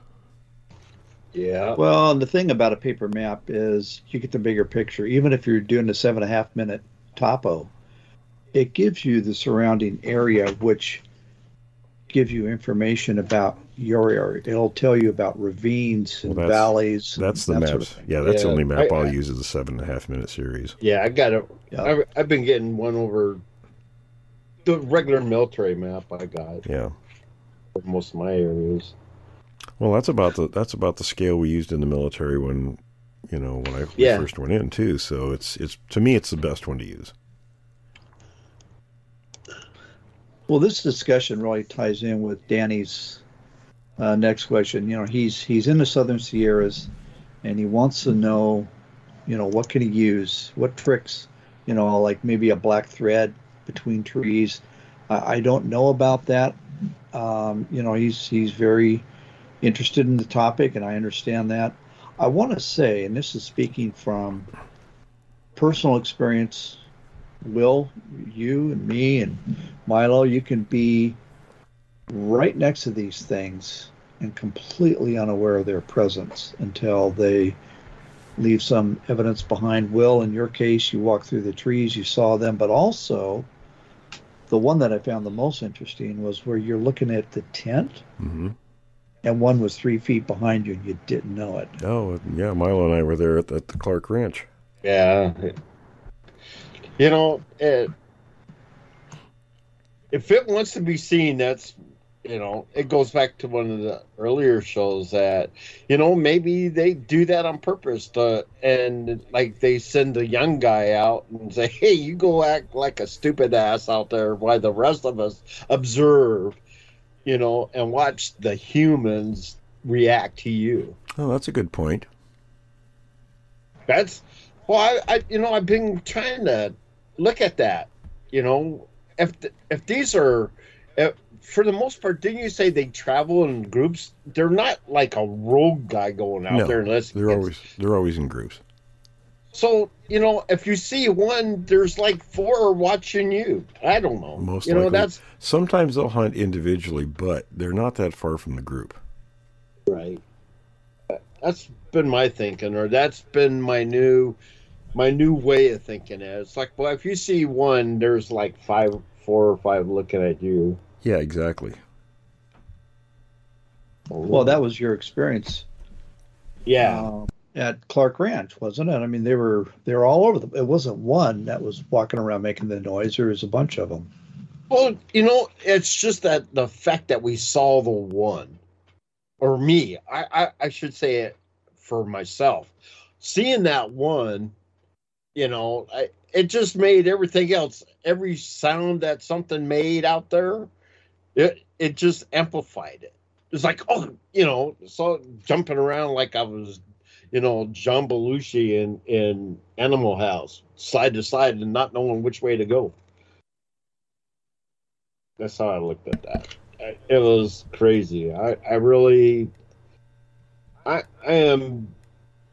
There is no way we're in our element out there. It's like I was swimming with sharks. I was emailed recently about that situation and, why we didn't go back after, we took Green there and he didn't go back and why we didn't go back. And, my response was, I didn't really think about it, but, we were teenagers and we were terrified that night. So that's the reason we didn't go back. Yeah. You know, we felt like we barely got out of there. Why go back into it? Well, especially what we're going to carry. I mean, right? You know, I mean, the biggest thing I could have got from my household would probably be a kitchen knife. Well, I had my guns and stuff. I had a 12 gauge and my hunting rifle, but you know, we just didn't think that way as teenagers, and we were on somebody else's property, and you know, in those days, you had to respect people's rights and stuff. We weren't just going to go do stupid things, and the thought just didn't occur to us, and we didn't want to go back out and be, you know, from the frying pan to the end of the fire. Yeah, I didn't want to be food. We were lucky enough to get out of it that night. You know, why go back in and tempt fate again? You know, and that's a good point. Will, I think you and I are both of the opinion that they recognize you. So when you come back in, they know who you are. Yeah, exactly. So if you provoked them the last time, and you've said this in the past, that you can slight these creatures in a way that is very benign to us, but to them it's a major offense. Yeah, you don't know what's going to set them off. Yeah, right. And they have they're very temperamental. I think we got so much of the reaction is because, and Tom brought this up last week when we interviewed him, Tom Seward. You know, and he said the same thing. It doesn't take much to offend them, and sometimes if you go into their area, they're going to let you know if they want you out. And I think that's what they were doing that night. I think they said, you know, basically all the stuff they were doing was, you guys need to go. So that's crazy, you know, because I mean, how the Clark's Ranch been there? What, at least 2 generations, maybe. Yeah, but the creatures weren't up at the ranch. They were out in the woods. They were out for quite a bit farther out there. So, you know, who knows how long they'd been coming through that area. Yeah. You know, it cracked me up, though. The family, the Clark Ranch family, seemed to be very well aware of what was out there, and they made it clear, crystal clear. You guys go on out there. We're not. Yeah, it's the screams are coming from over there. You guys can go out there, but we're not going. We're not going out there. Yeah, if you guys start screaming, we're not coming for you either. That's true. I forgot about that. Yeah, they said they weren't coming out to get us either. Oh, is that right? Yeah, I'd forgot about that. I was like, what? Yeah. It brought some interesting times. But, you know, right now with... my head is going like in 30,000 different ways now because maps and now. But I was looking at some of these news clippings from like 1866, 1879, and I'm like, oh my God. And this is, let me see, where's Mount Diablo, Coral Canyon. It's like, my God. This stuff was back then, and they call it a California gorilla.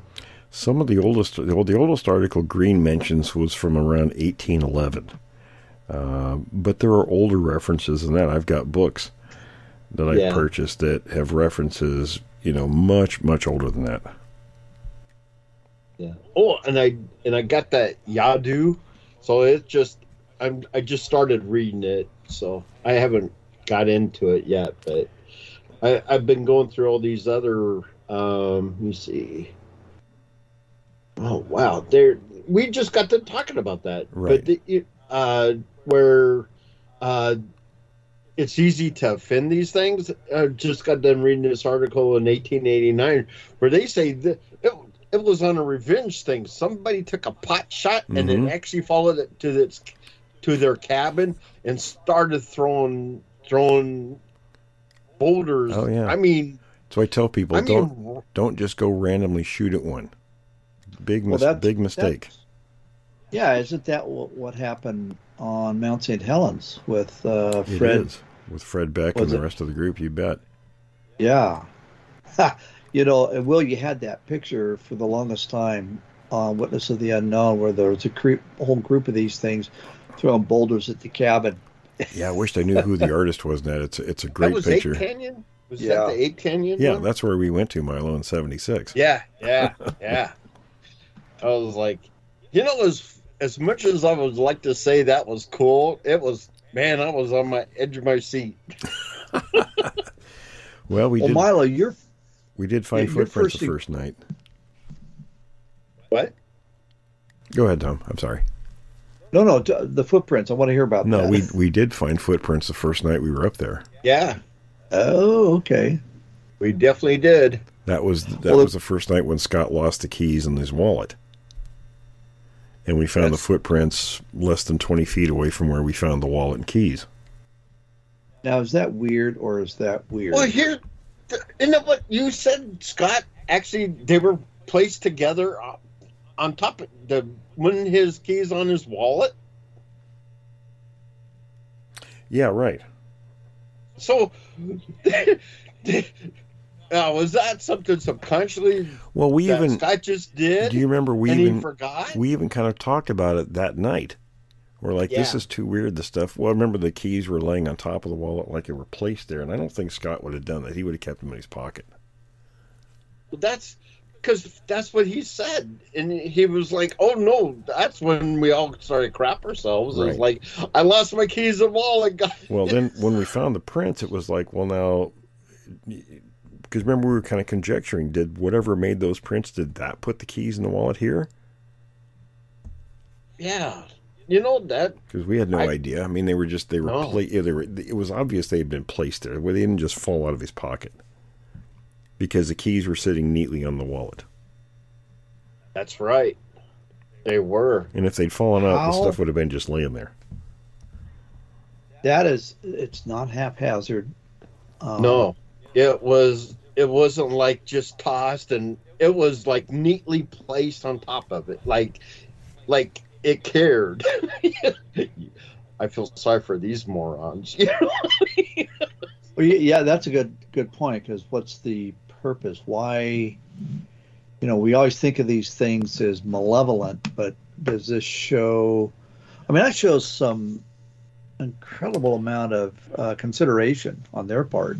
Well, here, didn't we meet a party that was going up there, Will, and they got hurt? We did. They died that weekend up there. They were. Remember, we ran into the people who were on horseback. They were up there hunting. Right. That's right. And they were asking us what we were doing, and they probably were thinking, "Oh, these guys are going to die." Well, tell us the story. Don't leave it open. What happened?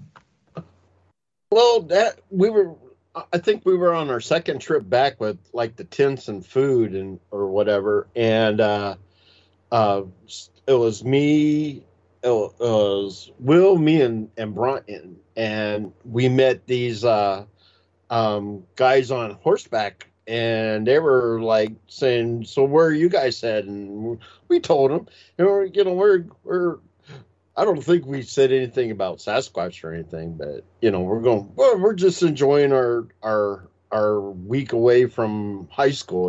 We just about to graduate or whatever. And I think that was pretty much about it. And then, but they were definitely loaded for bear because they all had their, they had their hunting on horseback stuff going, Not that I'm a hunter. I don't know none of that crap or stuff. But, when we met them, it was like Will came to me in high school. We were in class, and he goes, those guys we met, they're gone. Like, what? Yeah, they're dead. So that was the time frame. When did they say it happened? I don't know. Will's the one who told me, and I was like, man, that was crazy. Yeah, Will. So what was the deal with that? We were. I'm sorry. Well, no. I was asking Will, what was the what are the details of that? Because it sounds like they were almost warning you or concerned that you were going into an area that was dangerous. Are you talking about the cameras, dangerous? Or are you talking about the signals from our furry friends? No. I'm talking about the guys on horseback.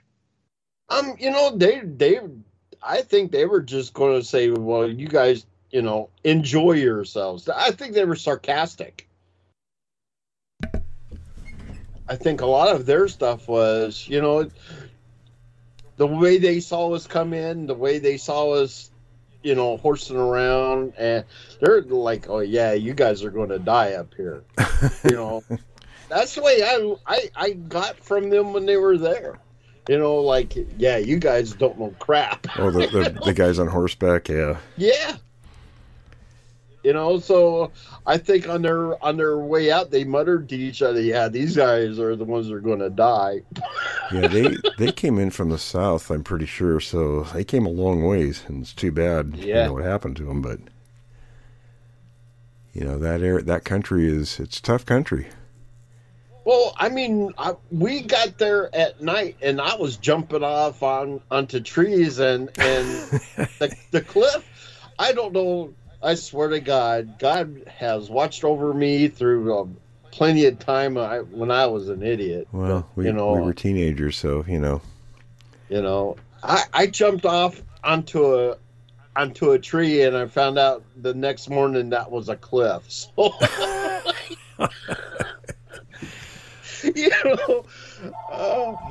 oh my God! I just got to say that God has looked over me, boy.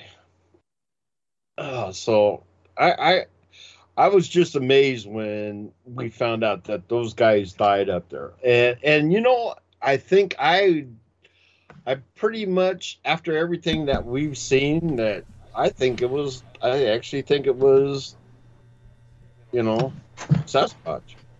Yeah. Well, we got a couple of minutes left, fellas. What do we have in the way of questions for the last couple of minutes of this segment? I would like to see most of mine right now. I would like to say that I totally want to. God, here I am.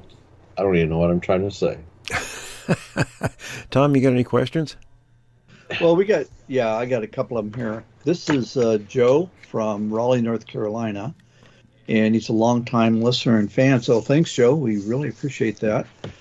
He says, I have a question for Will. In the past few episodes with Milo, Will's talked about his experiences growing up with the creatures on his family's farm and the immediate area. He says, the question, is the farm still there, and is the area where Will grew up still experiencing activity? He says, I know you mentioned the area's been built up since he was a young man, but he was just curious.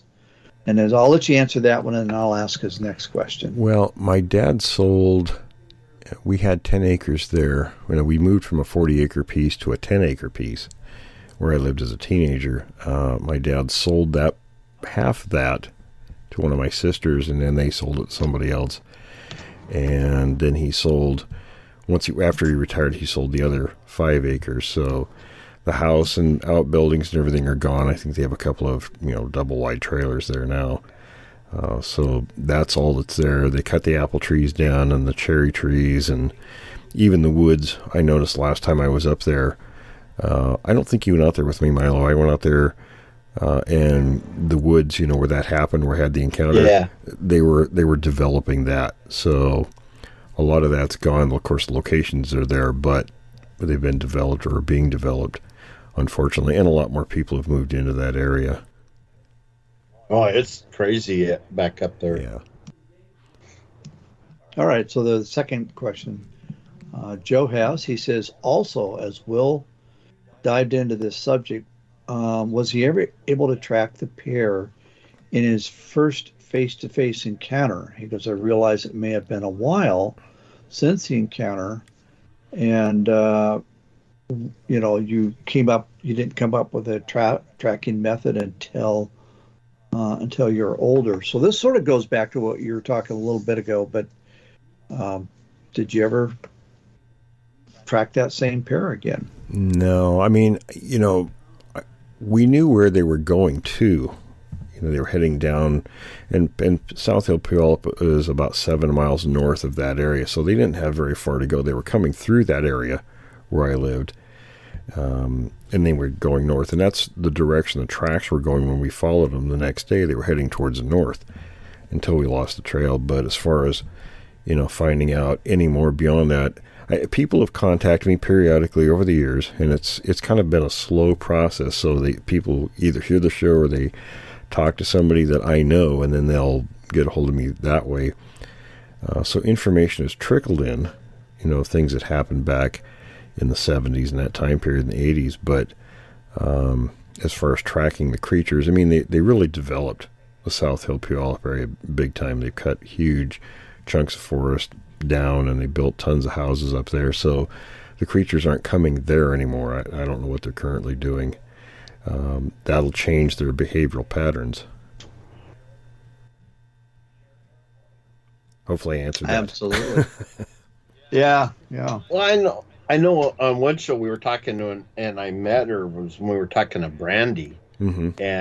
And a lot of that was inside, like, not really, like these warehouse construction sites. And it seems like they kind of tend to like go through those because they're largely vacant.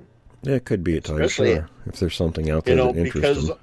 When I climbed over into the side and saw where from her house, when they actually got rocks thrown at the house. Now that's over by Fort Lewis, so that's a different group. Yeah. And the Puyallup group, the Puyallup Screamer. Oh, group. okay. Yeah. Okay. Yeah, that group is over kind of in the Nisqually River region, and the group that I encountered, they would come. So you're saying that's a whole okay? Yeah, that's a whole different group. Wow. Yeah, but ones that close together. Huh? That close together. Oh, where sure. their territories are like rubbing up against each other. Oh, sure. Yeah, the boundaries. Yeah, they'll overlap. Huh. Yeah, the territories will overlap. Because, well, I know I definitely ran into them guys. The Fort Lewis group. Actually, anybody familiar with that area, if you know where Mountain Highway is, that's sort of the rough boundary between the two territories. If that makes any sense, Milo. Yeah, it does now, because I didn't know it was two different groups. I thought that was just the one group with, having all Pierce County. Oh, no, really. It's different. The groups that I encountered, and that was the Puyallup Screamer bunch, they'll come down several different river systems. They used to come down the Puyallup and Carbon rivers.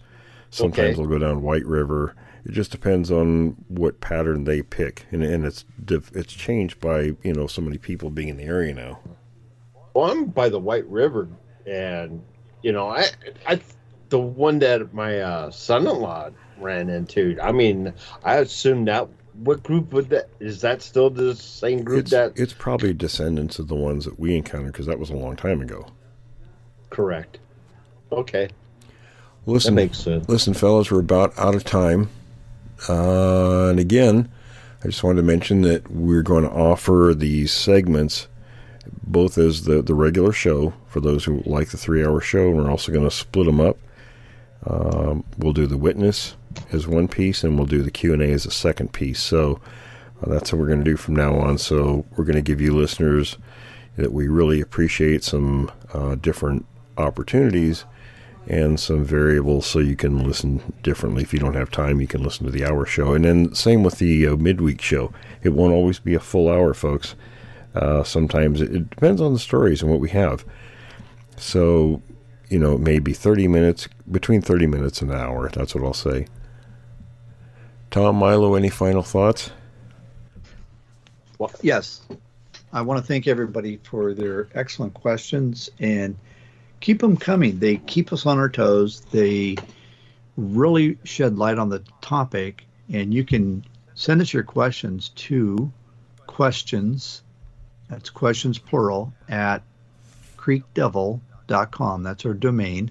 So questions at creekdevil.com, and please comment in the comments for this show. They always generate an interesting discussion. Any last words, Milo? Tom said it. I'm good. I'm happy. All right. Well, we'll wrap this up, and thank you everyone for listening.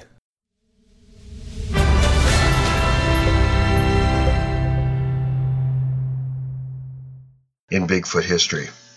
Mount Shasta area, California, August 1956. Mrs. J. Pomeroy, Butte, Montana, wrote to Roger Patterson that she and others saw what appeared to be a bear run across the highway on two legs, taking big steps just north of Mount Shasta.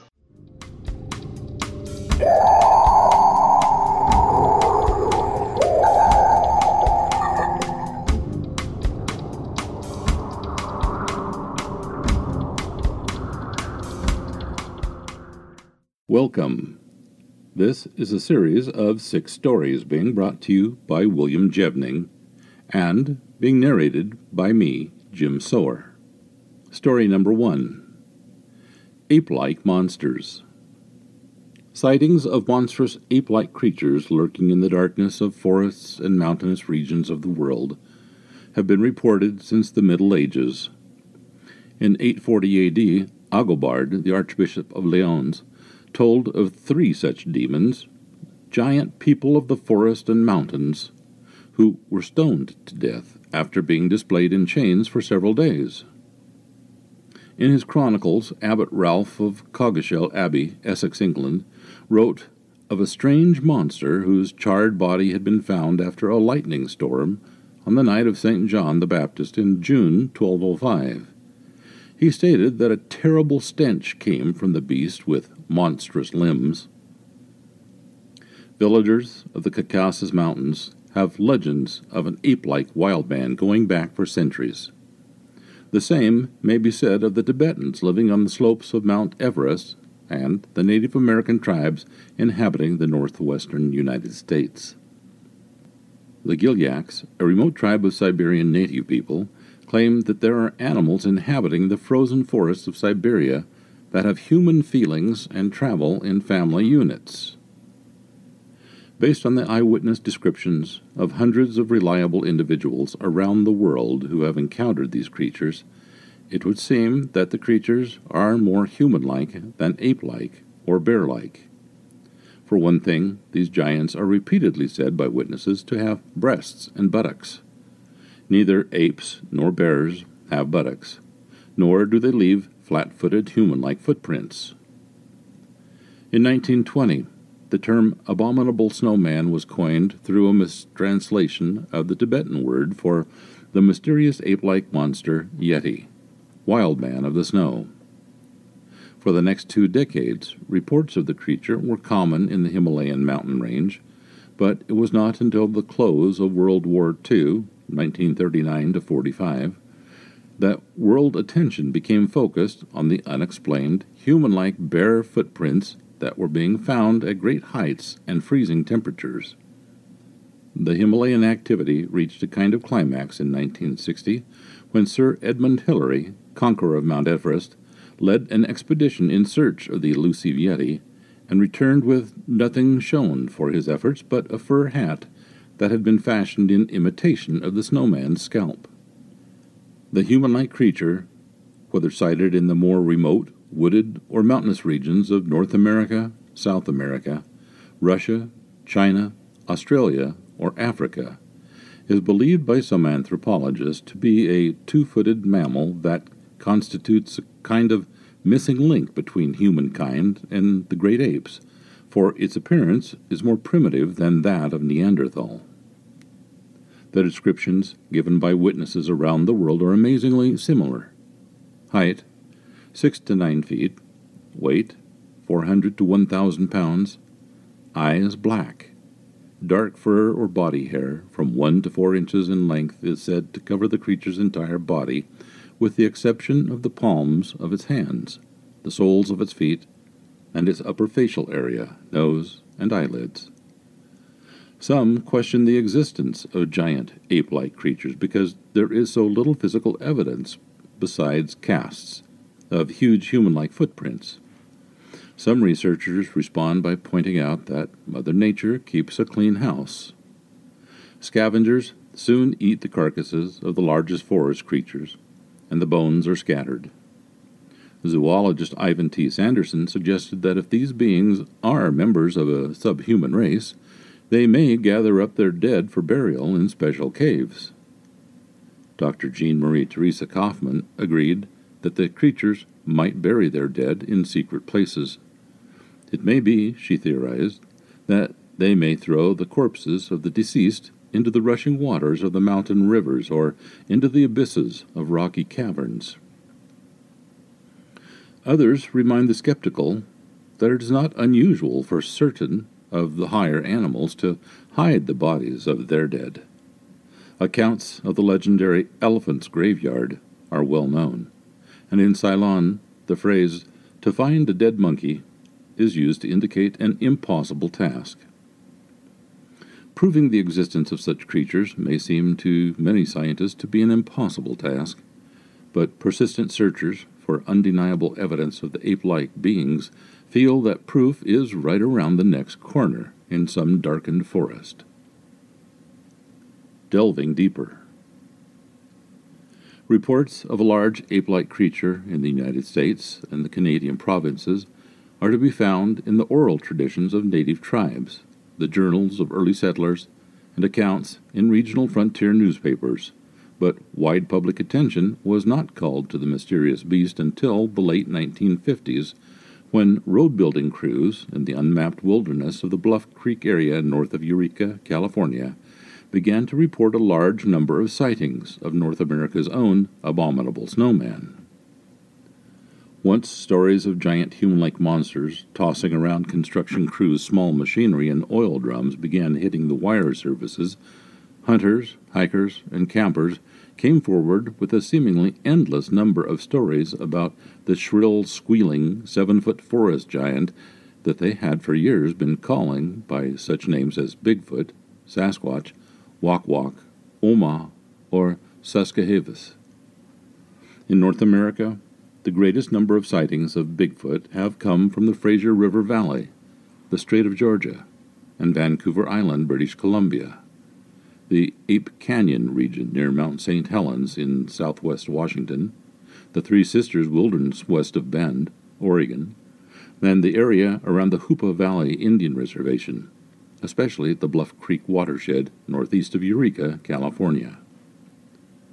In recent years, extremely convincing sightings of Bigfoot-type creatures have also been made in areas of New York, New Jersey, Minnesota, South Carolina, Tennessee, and Florida. Reports of Bigfoot-type creatures of California go back to at least the 1840s, when miners reported encountering giant, two-legged beast-like monsters during the gold rush days. Sightings of the Oma, as the native tribes called them, continued sporadically until August 1958, when a construction crew was building a road through the rugged wilderness near Bluff Creek, Humboldt County, and discovered giant human-like footprints in the ground around their equipment. For several mornings running, the men discovered that something had been disturbing their small equipment during the night. In one instance, an 800-pound tire and wheel from an earth-moving machine had been picked up and carried several yards across the compound. In another, a 300-pound drum of oil had been stolen from the camp, carried up a rocky mountain slope, and tossed into a deep canyon. And in each instance, only massive 16-inch footprints with a 50 to 60-inch stride offered any clue as to the vandal's identity. When media accounts of the huge footprints were released, people from the area began to step forward to exhibit their own plaster casts of massive, mysterious footprints and to relate their own frightening encounters with hairy giants, stories that they had repressed for decades for fear of being ridiculed. Not to be outdone, Canadians began telling of their own startling accounts with Sasquatch, a tribal name for Bigfoot, that had been circulating in the accounts of trappers, lumberjacks, and settlers in the Northwest Territories since the 1850s. Long before the frontier folk discovered the giant of the woods, the Sasquatch had become an integral element in many of the myths and legends of the native people. Copyright The Gale Group, Inc. This article from Keep Media carried no author, citation, or date. This is the end of story number 1. Story number 2. Bigfoot hunter trusts his nose to find creature. Big Cypress Bayou near Jefferson, Texas. The motor sputtered, then died, and as the canoe drifted deeper into the swamp, gray tangles of bearded Spanish moss gave way to murky water and black cypress. Knuckles whitened as Charles DeVore ripped the pull cord. His two-man canoe, 3 decades old and uneasy under the weight of 3 men, teetered dangerously with every tug. DeVore yanked the cord once more, then gave up. "We'll just have to paddle," he said. There wasn't time to fix the propeller, and there wasn't time for precaution. The party pressed further into the swamp because that's where Bigfoot was. Bigfoot, or Sasquatch, that elusive creature more often associated with the Pacific Northwest, lives among these knobby trees of the Big Cypress Bayou, DeVore will tell you. While other people have seen the creature, DeVore, well, he has smelled it. Of course, it's the most indescribably putrid, gosh-awful stench you can imagine. "It's overpowering," DeVore said. DeVore has discussed that stench with dozens of East Texans who have reported brushes with the hairy hominid. He investigates sightings for the Texas Bigfoot Research Center, a Dallas-based group that documents close encounters throughout the state, most of them in the piney woods and Big Thicket. Although DeVore professes to be an amateur, he knows enough to understand the creature's ways. "Bigfoot no longer scares me," said DeVore, of medium height and a bit paunchy at 64. "It might if one was standing right over me, but they've never hurt anybody. I have a fear of wild hogs, wild dogs, and anything else out there that might bite my butt. But I really have no fear of Bigfoot." So DeVore paddles the bayou in the middle of the night, a coon hunting spotlight, and night vision camera at his side. He also wanders the forest trails he has bush-hogged near his trailer house. He sniffs the night air and listens for snapped twigs. "It's a hobby," he said, "a passionate interest." DeVore moved to the Big Cypress Bayou, the slow-moving body of water that slinks between Lake of the Pines and Caddo Lake in 1990.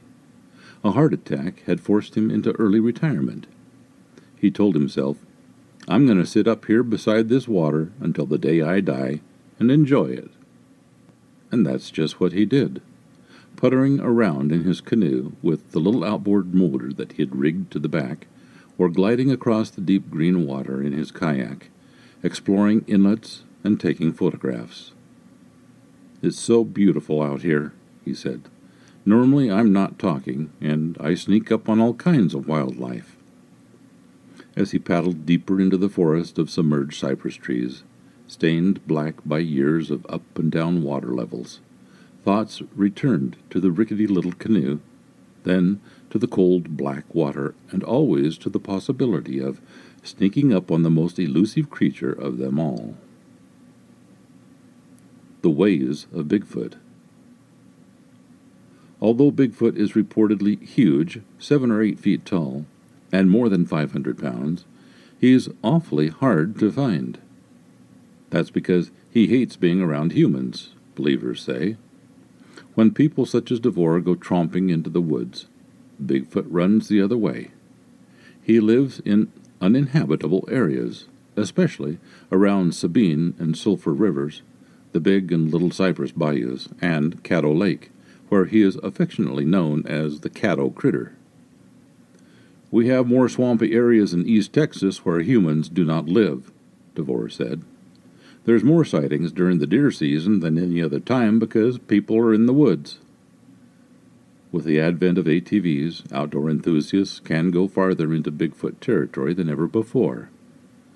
In the past decade alone, the Texas Bigfoot Research Center has investigated 5 sightings in Harrison County, 4 in Panola County, and 3 in Rusk County. Many of them involved hunters. One Longview man said that he tried to shoot the creature with his .22. It let out a terrifying scream roar, and the squirrel hunter was so frightened he nearly wet himself, he reported. The Longview man's description of Bigfoot reflects many others in East Texas. long brownish or black hair, the deathly scream roar or scream growl, and that stench which Devore believes Bigfoot excretes, possibly from his armpits when he feels threatened. Crystal Steiniger of Harleton says that she has experienced the smell and heard the screams. Steiniger and her colleagues with the East Texas Bigfoot Independent Study get together once a month to look for tracks and hair samples and record Bigfoot's noises on all-night camping trips. They used to attract the creature with Bigfoot calls, but they soon abandoned the calling devices because they made it too aggressive. If they're walking by us, we want to hear their normal, non-threatening type of vocalizations, she said, adding later, I've heard solid screams. I've heard grunts, kind of a grunt growl when you get a little too close. That was one of the best recordings. Of course, we got in our vehicle real quick. We didn't leave, but we got in our vehicle. The researchers have posted many of the recordings on their website, www.easttexasbigfoot.com. With so many reported encounters, skeptics quickly ask for conclusive proof. Hair samples or bones, for example. It's well known and not disputed that we have black bears in East Texas, Devore counters. Nobody's ever seen a body or a skeleton of those. Predators in East Texas, which are numerous, take care of a body almost overnight. There are many theories. One, that they may carry their bodies off. After all, these are groups of them. It's not one lone animal. People have taken pictures of black bears, the skeptics note. One of those skeptics is Charlie Mueller, a Longview-based wildlife biologist for the Texas Parks and Wildlife Department. He managed the Caddo Lake Wildlife Area for 8 years, and he said he's never seen evidence of Bigfoot's existence. If there's a bear out there, I'm going to find bear tracks. If there's a human out there, I'm going to find footprints, he said. But there's no Bigfoot tracks that I've seen. Mueller said he's studied supposed Bigfoot nests, but to him, they just looked like a pile of branches that had fallen from a tree during an ice storm. People let their imaginations take control a lot of times, and it's easy for someone to point out things that seem to be out of the ordinary that actually are not, he said. But to layman folks, people that don't know a lot about wildlife and the happenings of wildlife in their habitats, a lot of times they don't understand the normal things that go on. Fear of that kind of rebuttal, Devore and Steiniger say, keeps many witnesses from coming forward. A lot of people will think they're nuts, or if they do mention it to somebody, they'll say, "Oh, it was just a bear, you don't know what you're talking about," Steiniger said.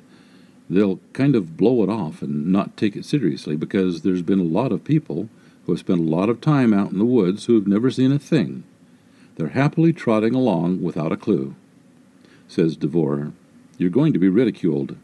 You're thinking you're nuts, so most people are real reluctant to talk.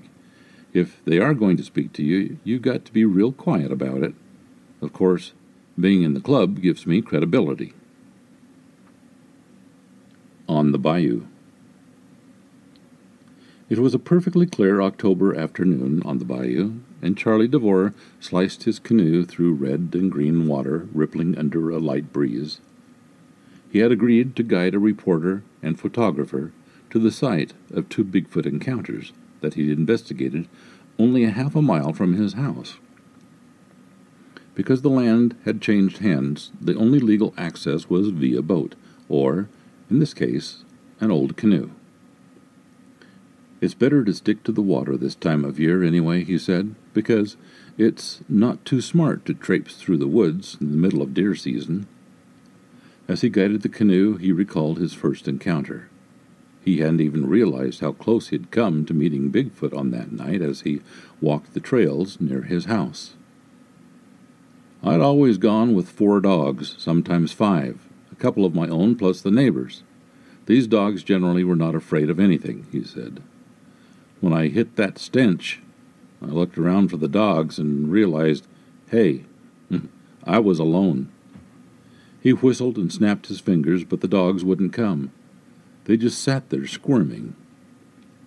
I decided the dogs were smarter than me, so I went away, he said.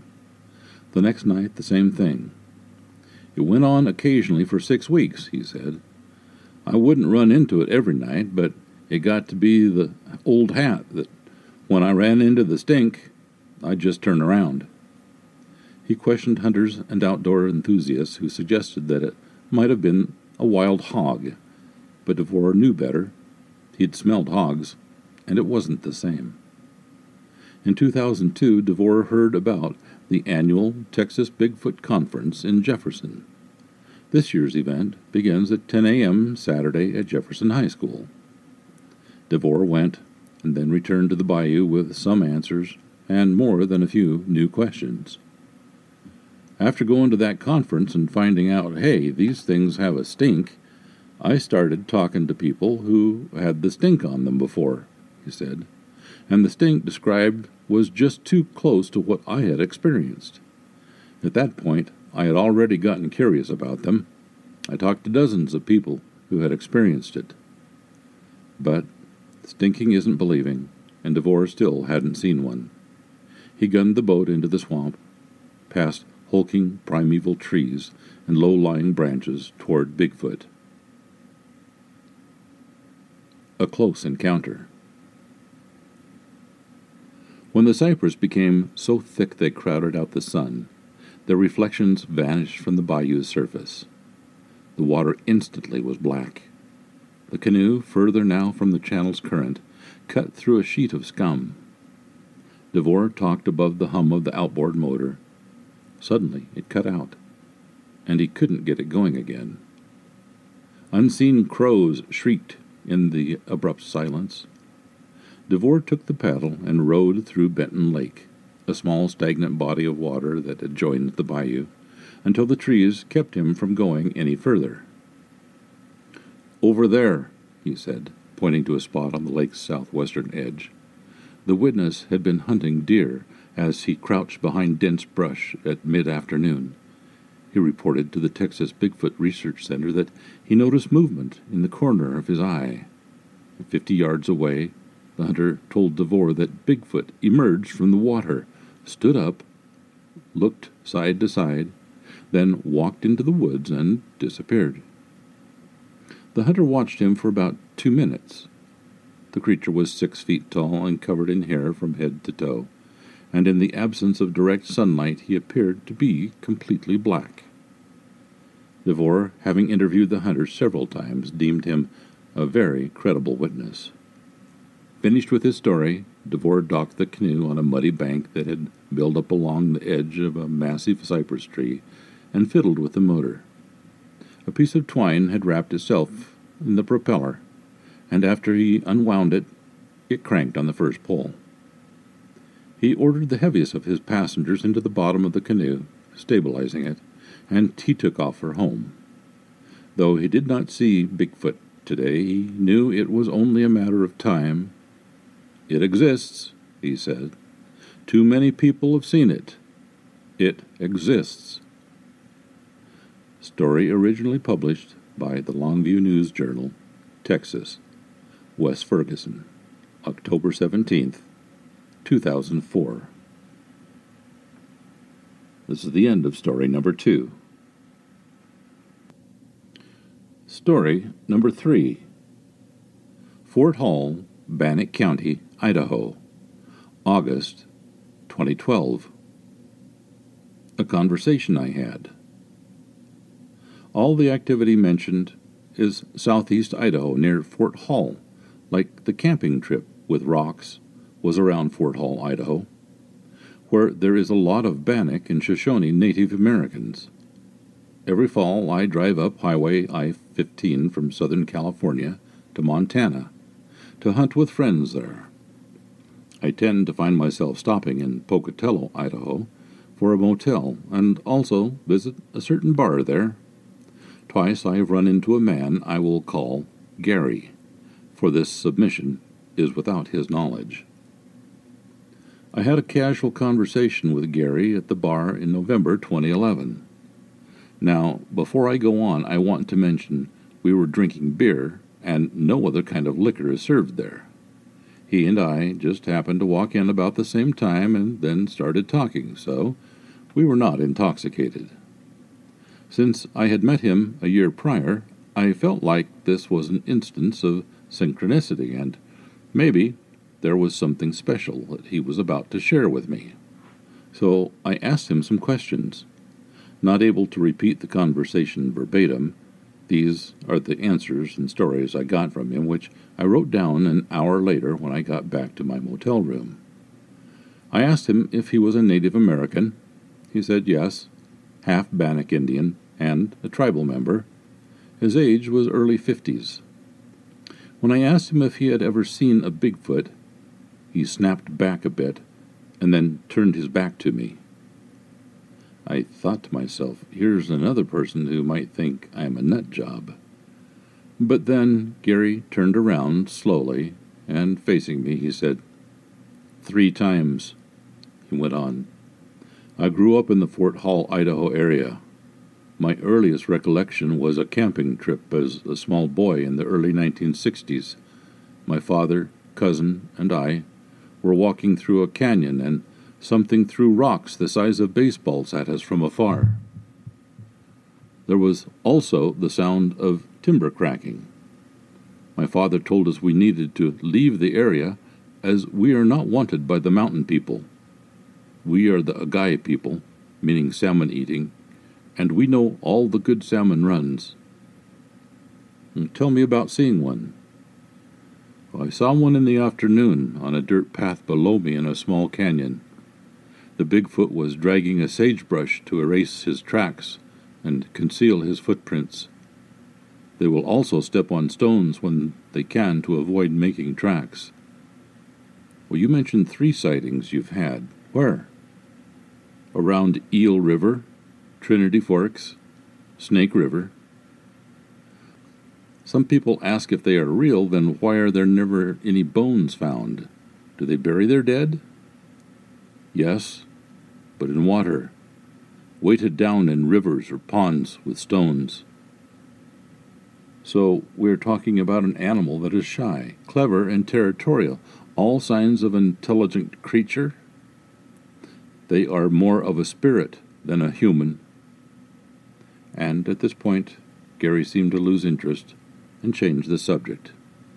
I sensed the subject of Bigfoot was somewhat taboo for him to tell me about, and not meant for the non-tribal.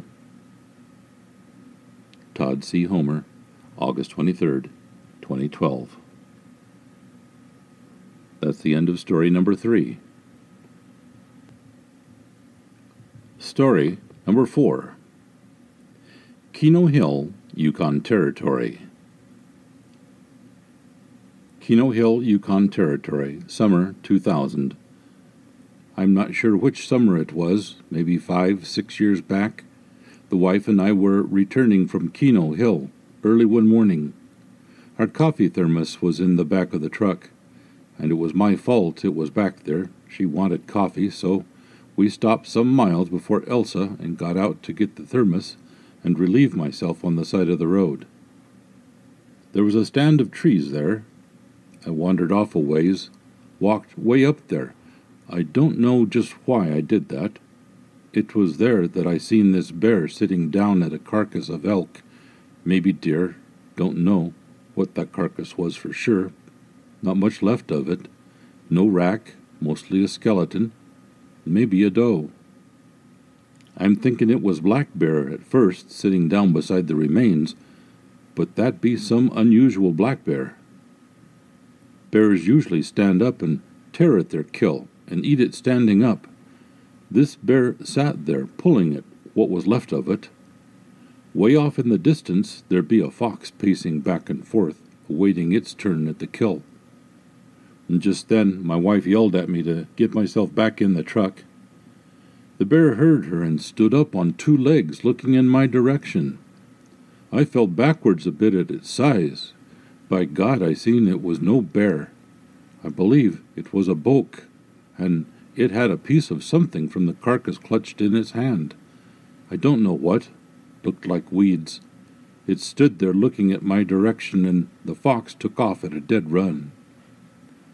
The wife yelled again, and this boak started waving its arms up and down and stomping forward on one leg at me. Damn, I couldn't make these legs of mine move. I seen that it was black, and it was naked except for hair around the usual male parts, chest, arms, and it was unshaved looking. The beard was long and scraggly with crud and stuff in the whiskers. It took a step to my direction and stomped a foot, waving its arms like a crazed man might if he was high on something. I fell back again and started crawling like a baby to the truck on my hands and knees, and finally was able to get up and run to the truck. I saw my wife looking big-eyed at me. Behind me on the top of the area where the stand of trees was, be that boak, standing watching us get into the truck.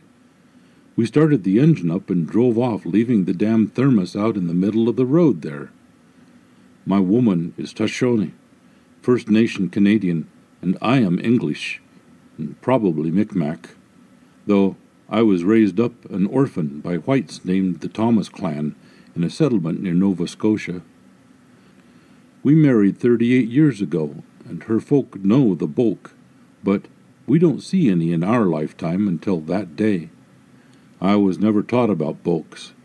My woman told me what her people know. It was a shock to both of us.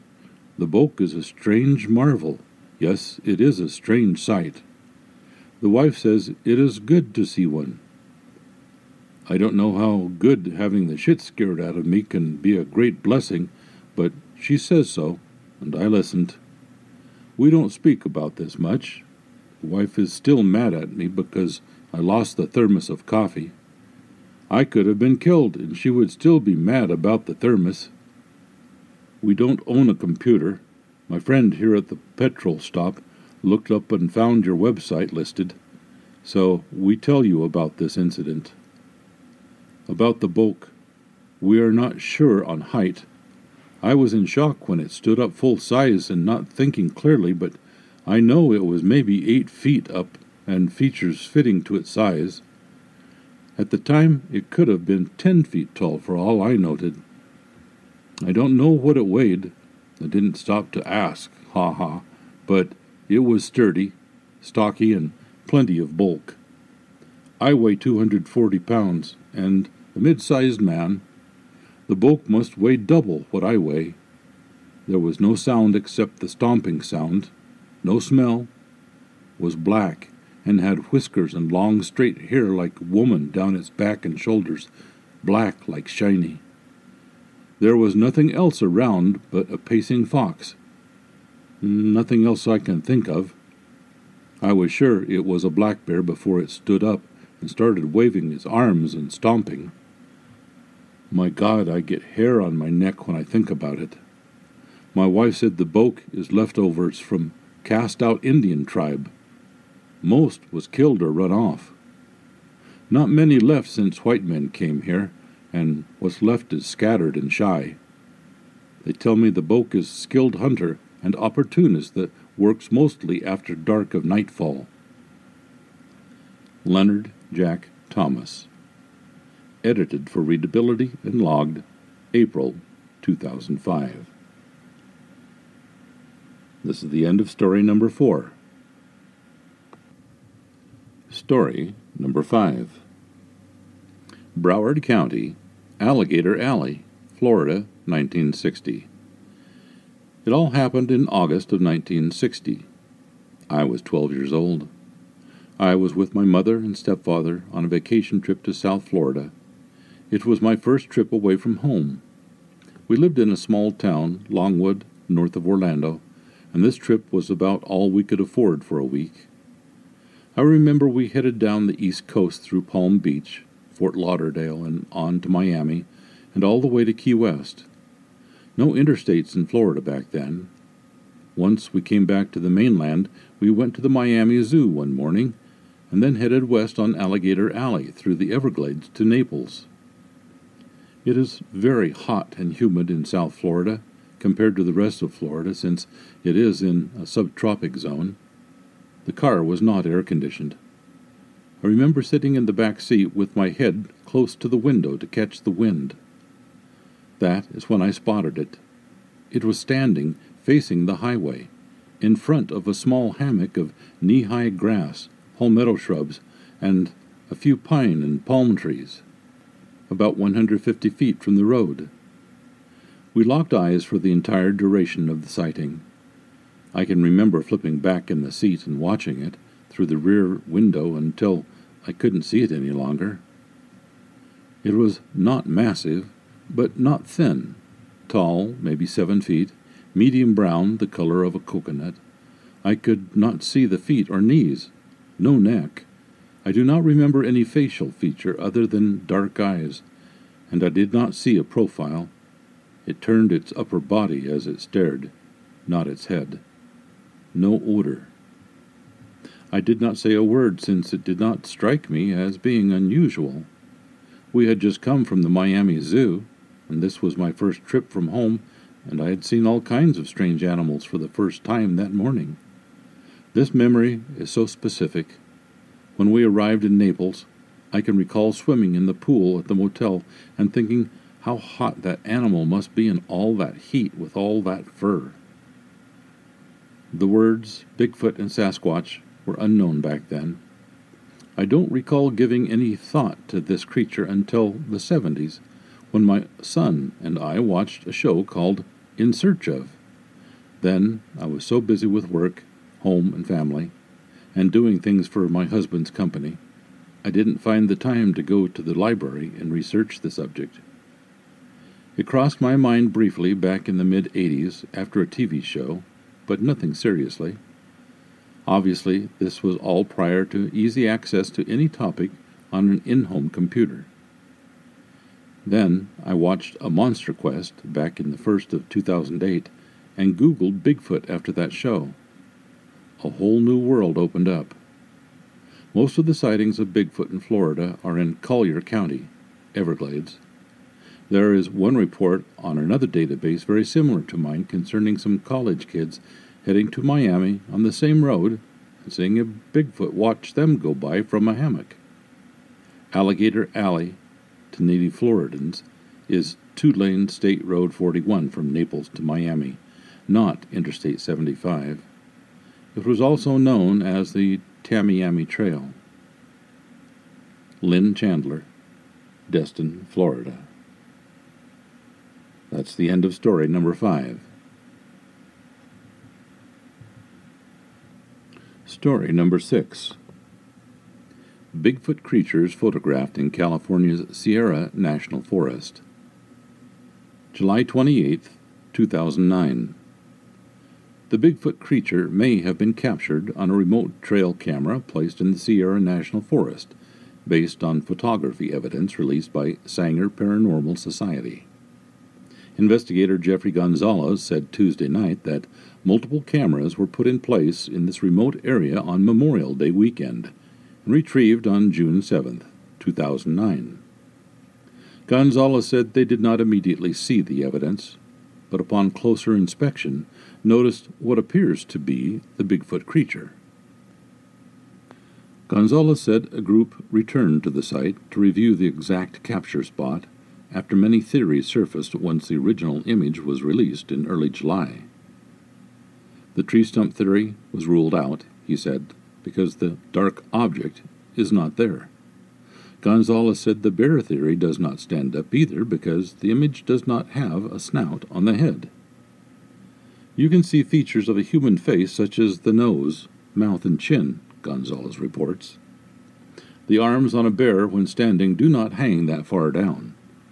We also took measures on how high this thing was. According to the leaves and the branches that were covering the object's face, the tape measure said it was between 8 and 9 feet tall. The same camera that took the picture of the object also took pictures of other objects such as black bear and deer, which does not resemble the object in any way. Photo: Jeffrey Gonzalez standing in the same spot as the object in the image. Gonzalez said that Bigfoot investigator David Ragosa has been visiting this location for 6 years after an elderly Native American pointed it out to him. He told David that this spot in the forest was sacred Indian land and that weird things happen here. He said David has had many individual sightings and has collected footprints, but has never captured anything with the camera until now. Returning to the exact spot where the image was captured, Gonzalez said that the angle of the hill was 45 degrees, which would make it difficult for a bear to stand upright. He also said the object was clearly brown in color, ruling out the black bear. The Bigfoot creature has been reported in many different parts of the country during the 20th century, including an outbreak during 1973 and 74, primarily in southwestern Pennsylvania, and investigated by Stan Gordon. During that period, hundreds of Bigfoot sightings were reported, as well as hundreds of UFO reports. No photographic evidence exists from that time, although Gordon collected many footprints in that region. Aside from this single image, Gonzalez points out that there were 3 additional images taken several days earlier near midnight, where a bright light lit up the area. His group cannot account for how this happened, except that they are all ruling out a flashlight as the source of the light in the images. Examiner.com. Photos, Jeffrey Gonzalez and Dave Ragosa. Comments. I don't believe the Ragosa photo of the Bigfoot shape is anything more than a naturally occurring shadow or dark spot on the background tree, and here's why. The photo of the Bigfoot and the subsequent photo of the man are clearly taken from different angles. The first photo was taken from a position considerably to the right of the position from which the second photo was taken. This is made most evident by the fact that the tree against which the man is framed is not even visible in the original photo. I've highlighted some of the most prominent visual landmarks in each photo. The Bigfoot figure in red, as you can see, it's still there in the second photo, but cropped so that only the front of the figure is visible. The leaves of what appear to be a vine maple in green, higher and to the right of the second photo from their position in the original. The large tree to the left in purple, notice how no part of it is obscured by leaves in the second photo. And the line of bark texture on the foreground tree in blue. In the original photo, this line is well on the left side of the tree trunk, and the second photo, it is almost centered. I think that if one were to return to that spot and really line up one's camera to the position from which the original photo was taken, one would see the Bigfoot standing there. It's too bad the photos are too small. If they were larger and clearer, I believe the discrepancies between them would be more evident. Seeing may be believing, but it's not always the truth. Randy Stradley, September 7th, 2009. This ends the reading of the 6 stories. Thank you for listening.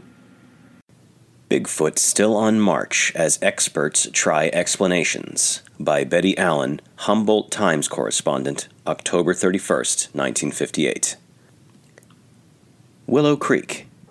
Almost every conversation one hears around here either begins on the subject of Bigfoot or soon swings around to him. We presume Bigfoot is a him. In this northern area of California, there is considerable speculation as to just what or who is making the great tracks. They say is a favorite expression, and the they say authorities are filled with theories. Many of those who have actually seen the tracks taking off down the roadway are split into 2 camps. There are those of the confirmed school of thought that the whole thing is a hoax, a wonderfully conceived hoax. On the other hand, there are those who have been converted to the side of the room which believes that the tracks are real, as the shoes they have on. So far, the whole thing is fraught with mystery. Those who believe in a hoax and those who think the tracks are real are in deadlock. They say, the source of authority who isn't sure but talking, that the tracks are made by spacing carved feet a certain distance apart on the treads of a tractor or on a roller used to smooth the road. Is that possible? Where is this piece of equipment kept? None have seen such a contraption. Individual measurements show some tracks to be 60 inches apart, some 52 inches, and others at 40 inches apart. Here and there, they show on one side and the other sometimes as a small mound of dirt. Sometimes, the tracks step easily up or down the rough terrain. It is not necessarily in the path of a roller. In other places, the tracks are within inches of the edge of the road. In others, in varying distances from the oiled rig or trucks. The ground may be that which tractors have run over. Sometimes, the surface is perfectly smooth. The weight of the entire foot track varies in depth and according to the surface on which Bigfoot has been walking. It doesn't respond to this part of the article's column was cut off. The case of the wooden feet that they say are in existence, if true, they must be magnificent models of workmanship. Each toe is separate. Tiny lines of the human foot are visible. The one asks if the toes are hinged to give the startling realism of action observed in the big tracks. There are those who answer with a yes. On Thursday morning, the latest evidence debunks a lot of mechanical claims. That morning, the big tracks of Bigfoot were observed plunging down a side of the hill in the roughest of shale. There was a huge dug-in. The weight caused the feet to slide. What a way to treat someone's carefully developed mechanical handiwork! There is $1,000 which could go to the fund for the badly needed hospital project of the Community Health Association at Hoopa, if the wooden feet could be located, proven to be wearable to produce Bigfoot's tracks. So far, the quest for them has been fruitless, as Coronados search for the famed 7 cities of Cibola. They say the men working on the construction project in the Bluff Creek area are carrying rifles. The rugged mountain wilderness, with its known population of bears and panthers, would make it appear only good sense to have a gun nearby. They say no proof is available that the men working there either believe or disbelieve in the existence of an outsized man or animal, but it is always nice to have a rifle nearby. To say you believe the tracks are genuine, or that you have heard or seen anything unreal, in wrong company, only brings a chorus of head-shaking and ridicule. There should be some serious investigation to definitely determine the status of the mystery of Bigfoot. It should be solved if an answer is at all possible.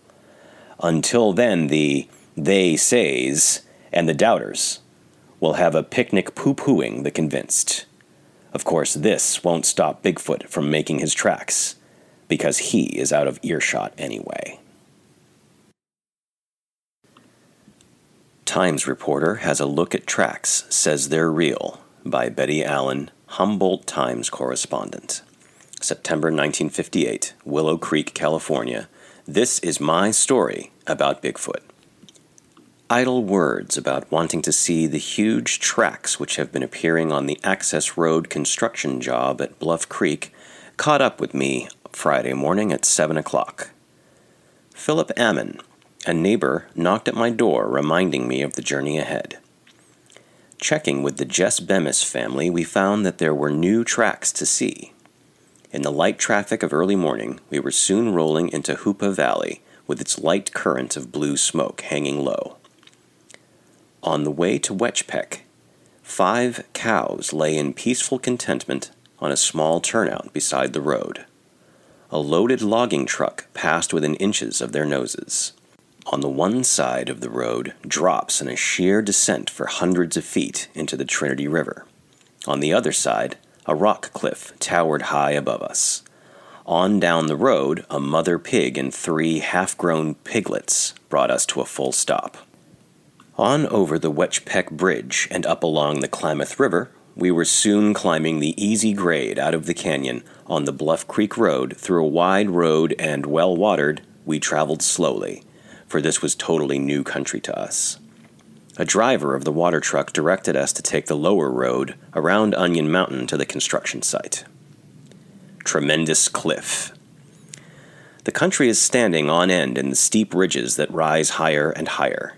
Here and there were rough rock and tremendous cliffs, but it is all slide country. No sandstone or cave formations. Bluff Creek is a good-sized stream and looks like it would be fine for fishing. The rangers at Orleans say, for some reason, it is not. We talked briefly to Charles Doney, who was operating a tractor, and he offered us the use of his pickup truck. We never could have gone the remaining 6 miles otherwise. Here was a man's busy world. Heavy dirt movers working, but allowing us through. Jackhammer men had to pull their airlines out of our way. Extremely rough in some places, the road was unexpectedly smooth in others. What did we expect to see? Maybe one track, and we could say it was all a hoax. Or maybe an unexpected inner sight might give us the answer. Jerry Crew directed us to the location of the tracks. "I'll show you those tracks," Crew said. I could tell that some of the construction men were quite skeptical. I am told that some of them wouldn't even go and take a look. The first actual line of tracks definitely jolted me. On the hard ground where Philip Ammon's number 12s made a very light imprint, the track of Bigfoot sunk a 1/2 to 3/4 of an inch in depth. 20 clear, deep footprints marched along the side of the traveled portion of the road.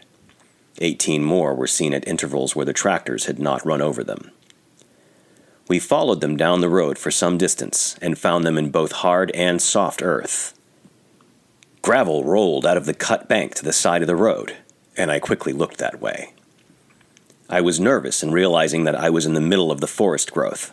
I looked back to see how far the men and the equipment were.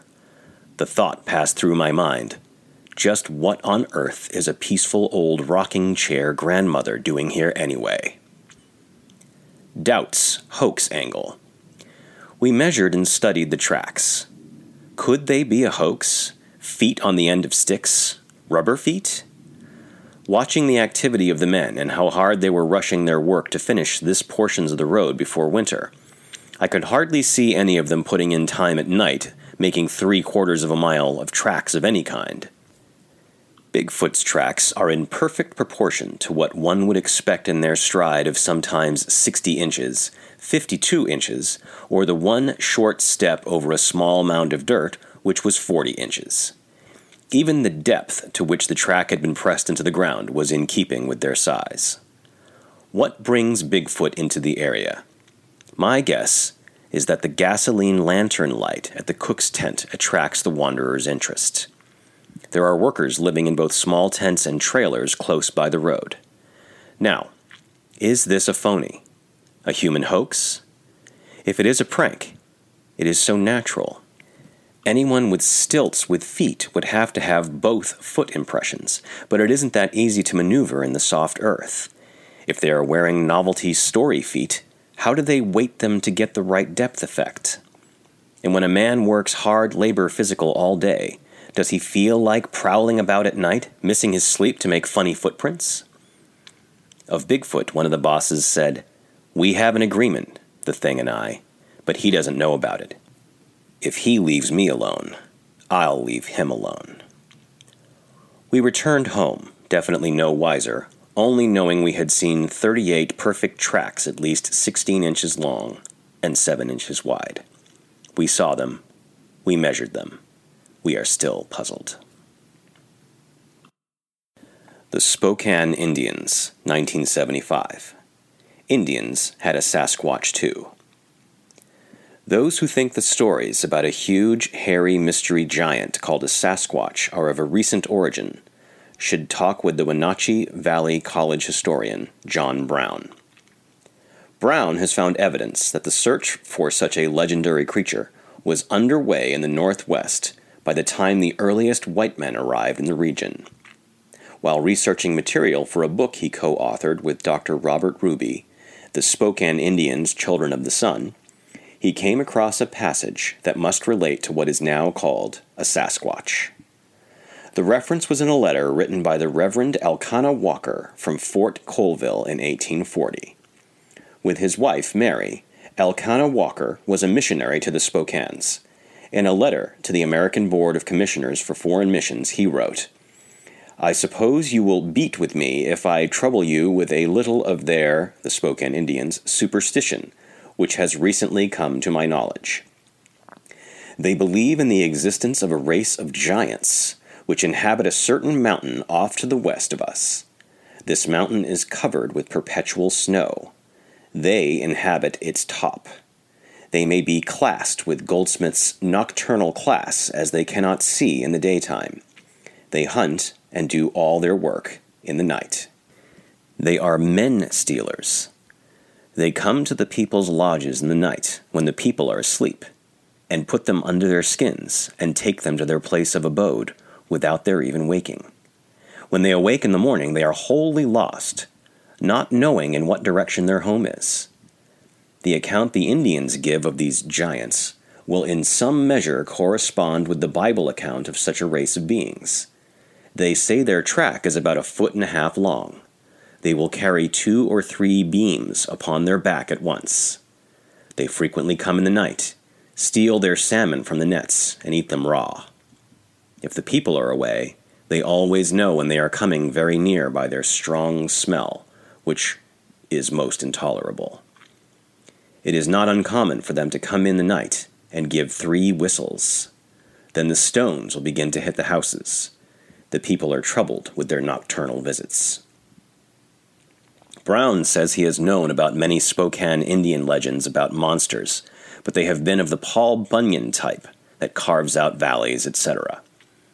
The ogre referred to in the letter is not really a monster, just a little bigger than man, and he had no idea what mountain to the west is referred to, the one that always is snow-topped. Perhaps it was Mount Rainier. The Spokanes also believed in a race of little people, Brown says, even if the stories about the little people and the giants aren't true. The Indians believed they were, he says.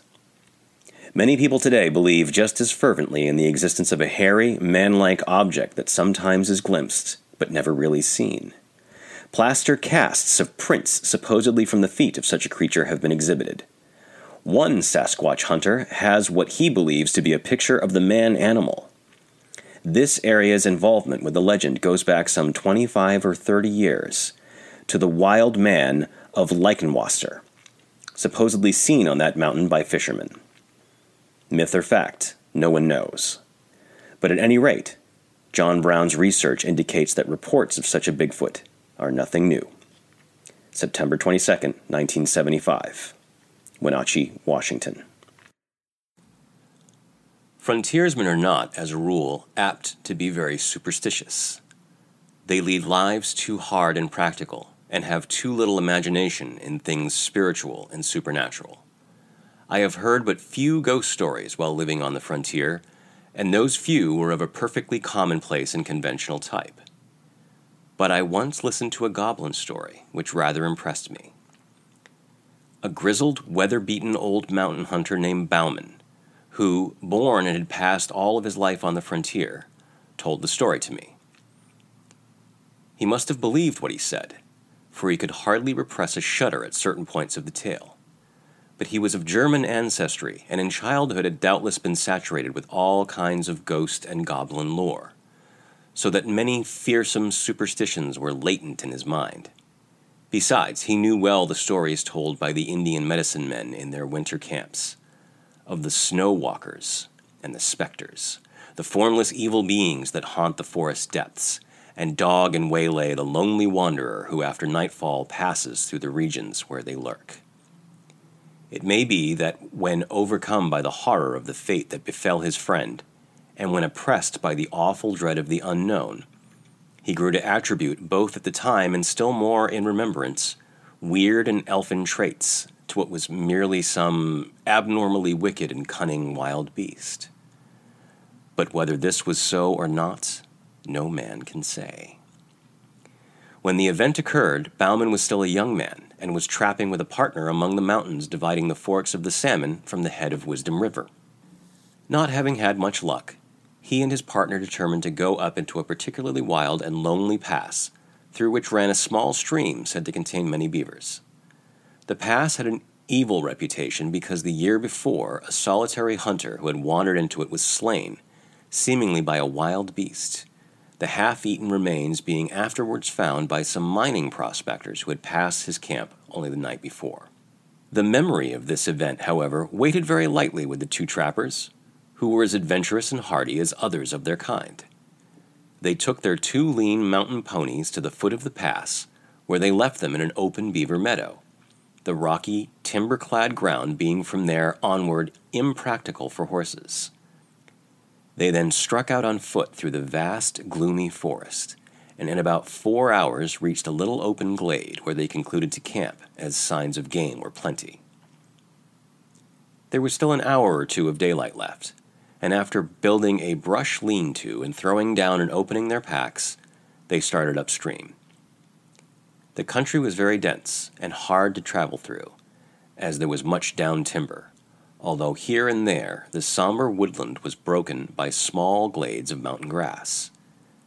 At dusk, they again reached camp. The glade in which it was pitched was not many yards wide, the tall, close-set pines and firs rising round it like a wall. On one side was a little stream beyond which rose the steep mountain slope, covered with the unbroken growth of evergreen forest. They were surprised to find that during their absence, something, apparently a bear, had visited camp and had rummaged about among their things, scattering the contents of their packs and in sheer wantonness destroying their lean-to.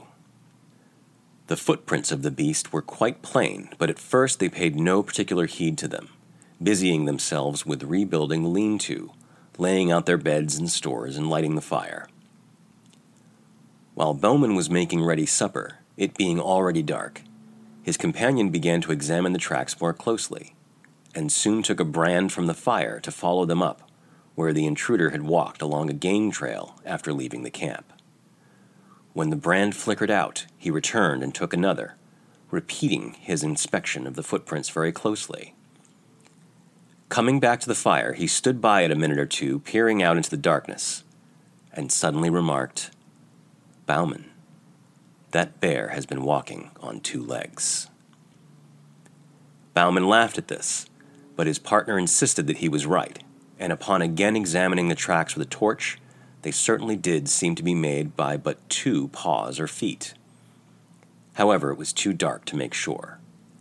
After discussing whether the footprints could possibly be those of a human being, and coming to the conclusion that they could not be, the 2 men rolled up in their blankets and went to sleep under the lean-to.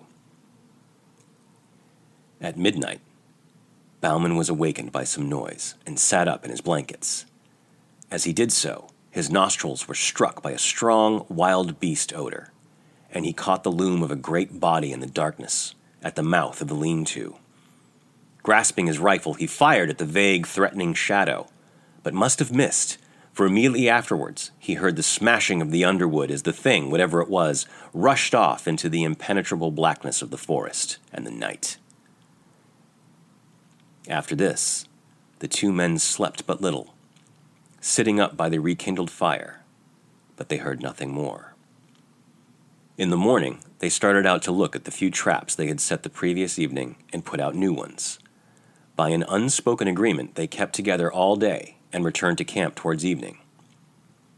On nearing it, they saw, hardly to their astonishment, that the lean-to had again been torn down. The visitor of the preceding day had returned, and in wanton malice had tossed about their camp kit and bedding and destroyed the shanty. The ground was marked up by its tracks, and on leaving the camp it had gone along the soft earth by the brook. The footprints were as plain as if on snow, and after a careful scrutiny of the trail, it certainly did seem as if, whatever the thing was, it had walked off on but 2 legs. The men, thoroughly uneasy, gathered a great heap of dead logs and kept up a roaring fire throughout the night, one or the other sitting on guard most of the time. About midnight, the thing came down through the forest opposite, across the brook, and stayed there on the hillside for nearly an hour. They could hear the branches crackle as it moved about, and several times it uttered a harsh, grating, long-drawn moan, a peculiar, sinister sound. yet it did not venture near the fire. In the morning, the two trappers, after discussing the strange events of the last 36 hours, decided that they would shoulder their packs and leave the valley that afternoon. They were the more ready to do this because, in spite of seeing a good deal of game sign, they had caught very little fur. However, it was necessary first to go along the line of their traps and gather them, and this they started out to do. All the morning they kept together, picking up trap after trap, each one empty. On first leaving camp, they had the disagreeable sensation of being followed. In the dense spruce thickets, they occasionally heard a branch snap after they had passed, and now and then there were slight rustling noises among the small pines to one side of them. At noon, they were back within a couple of miles of camp. In the high, bright sunlight, their fears seemed absurd to the two armed men, accustomed as they were through long years of lonely wandering in the wilderness to face every kind of danger from man, brute, or element. There were still 3 beaver traps to collect from a little pond in a wide ravine nearby. Bauman volunteered to gather these and bring them in, while his companion went ahead to camp and made ready the packs.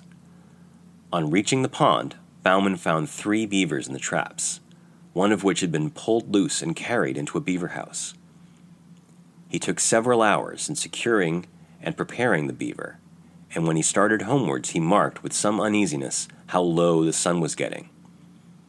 As he hurried toward camp under the tall trees, the silence and desolation of the forest waited on him. His feet made no sound on the pine needles, and the slanting sun rays, striking through among the straight trunks, made a gray twilight in which objects at a distance glimmered indistinctly. There was nothing to break the gloomy stillness which, when there is no breeze, always broods over these somber, primeval forests. At last he came to the edge of the little glade where the camp lay, and shouted as he approached it, but got no answer. The campfire had gone out, though the thin blue smoke was still curling upwards. Near it lay the packs, wrapped and arranged. At first Bauman could see nobody, nor did he receive an answer to his call. Stepping forward, he again shouted, and as he did so, his eye fell on the body of his friend, stretched beside the trunk of a great fallen spruce. Rushing towards it, the horrified trapper found that the body was still warm, but that the neck was broken, while there were 4 great fang marks in the throat. The footprints of the unknown beast creature, printed deep in the soft soil, told the whole story. The unfortunate man, having finished his packing, had sat down on the spruce log with his face to the fire and his back to the dense woods to wait for his companion. While thus waiting, his monstrous assailant, which must have been lurking in the woods, waiting for a chance to catch one of the adventurers unprepared, came silently up from behind, walking with long, noiseless steps and seemingly still on 2 legs. Evidently unheard, it reached the man and broke his neck by wrenching his head back with its forepaws, while it buried its teeth in his throat. It had not eaten the body, but apparently had romped and gamboled around it in uncouth, ferocious glee, occasionally rolling over and over it, and then fled back into the soundless depths of the woods. Bauman, utterly unnerved and believing that the creature with which he had to deal was something either half-human or half-devil, some great goblin beast, abandoned everything but his rifle and struck off at speed down the pass, not halting until he reached the beaver meadows where the hobbled ponies were still grazing.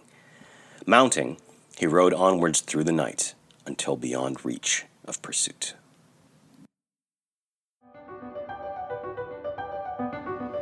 Thanks for listening to this episode of Creek Devil. If you or anyone you know has had an encounter with these creatures, please contact us at williamjevning@yahoo.com. That's William, Jevning @yahoo.com. All communication is confidential. Join us for another program next week. And until then, keep your eyes open out there.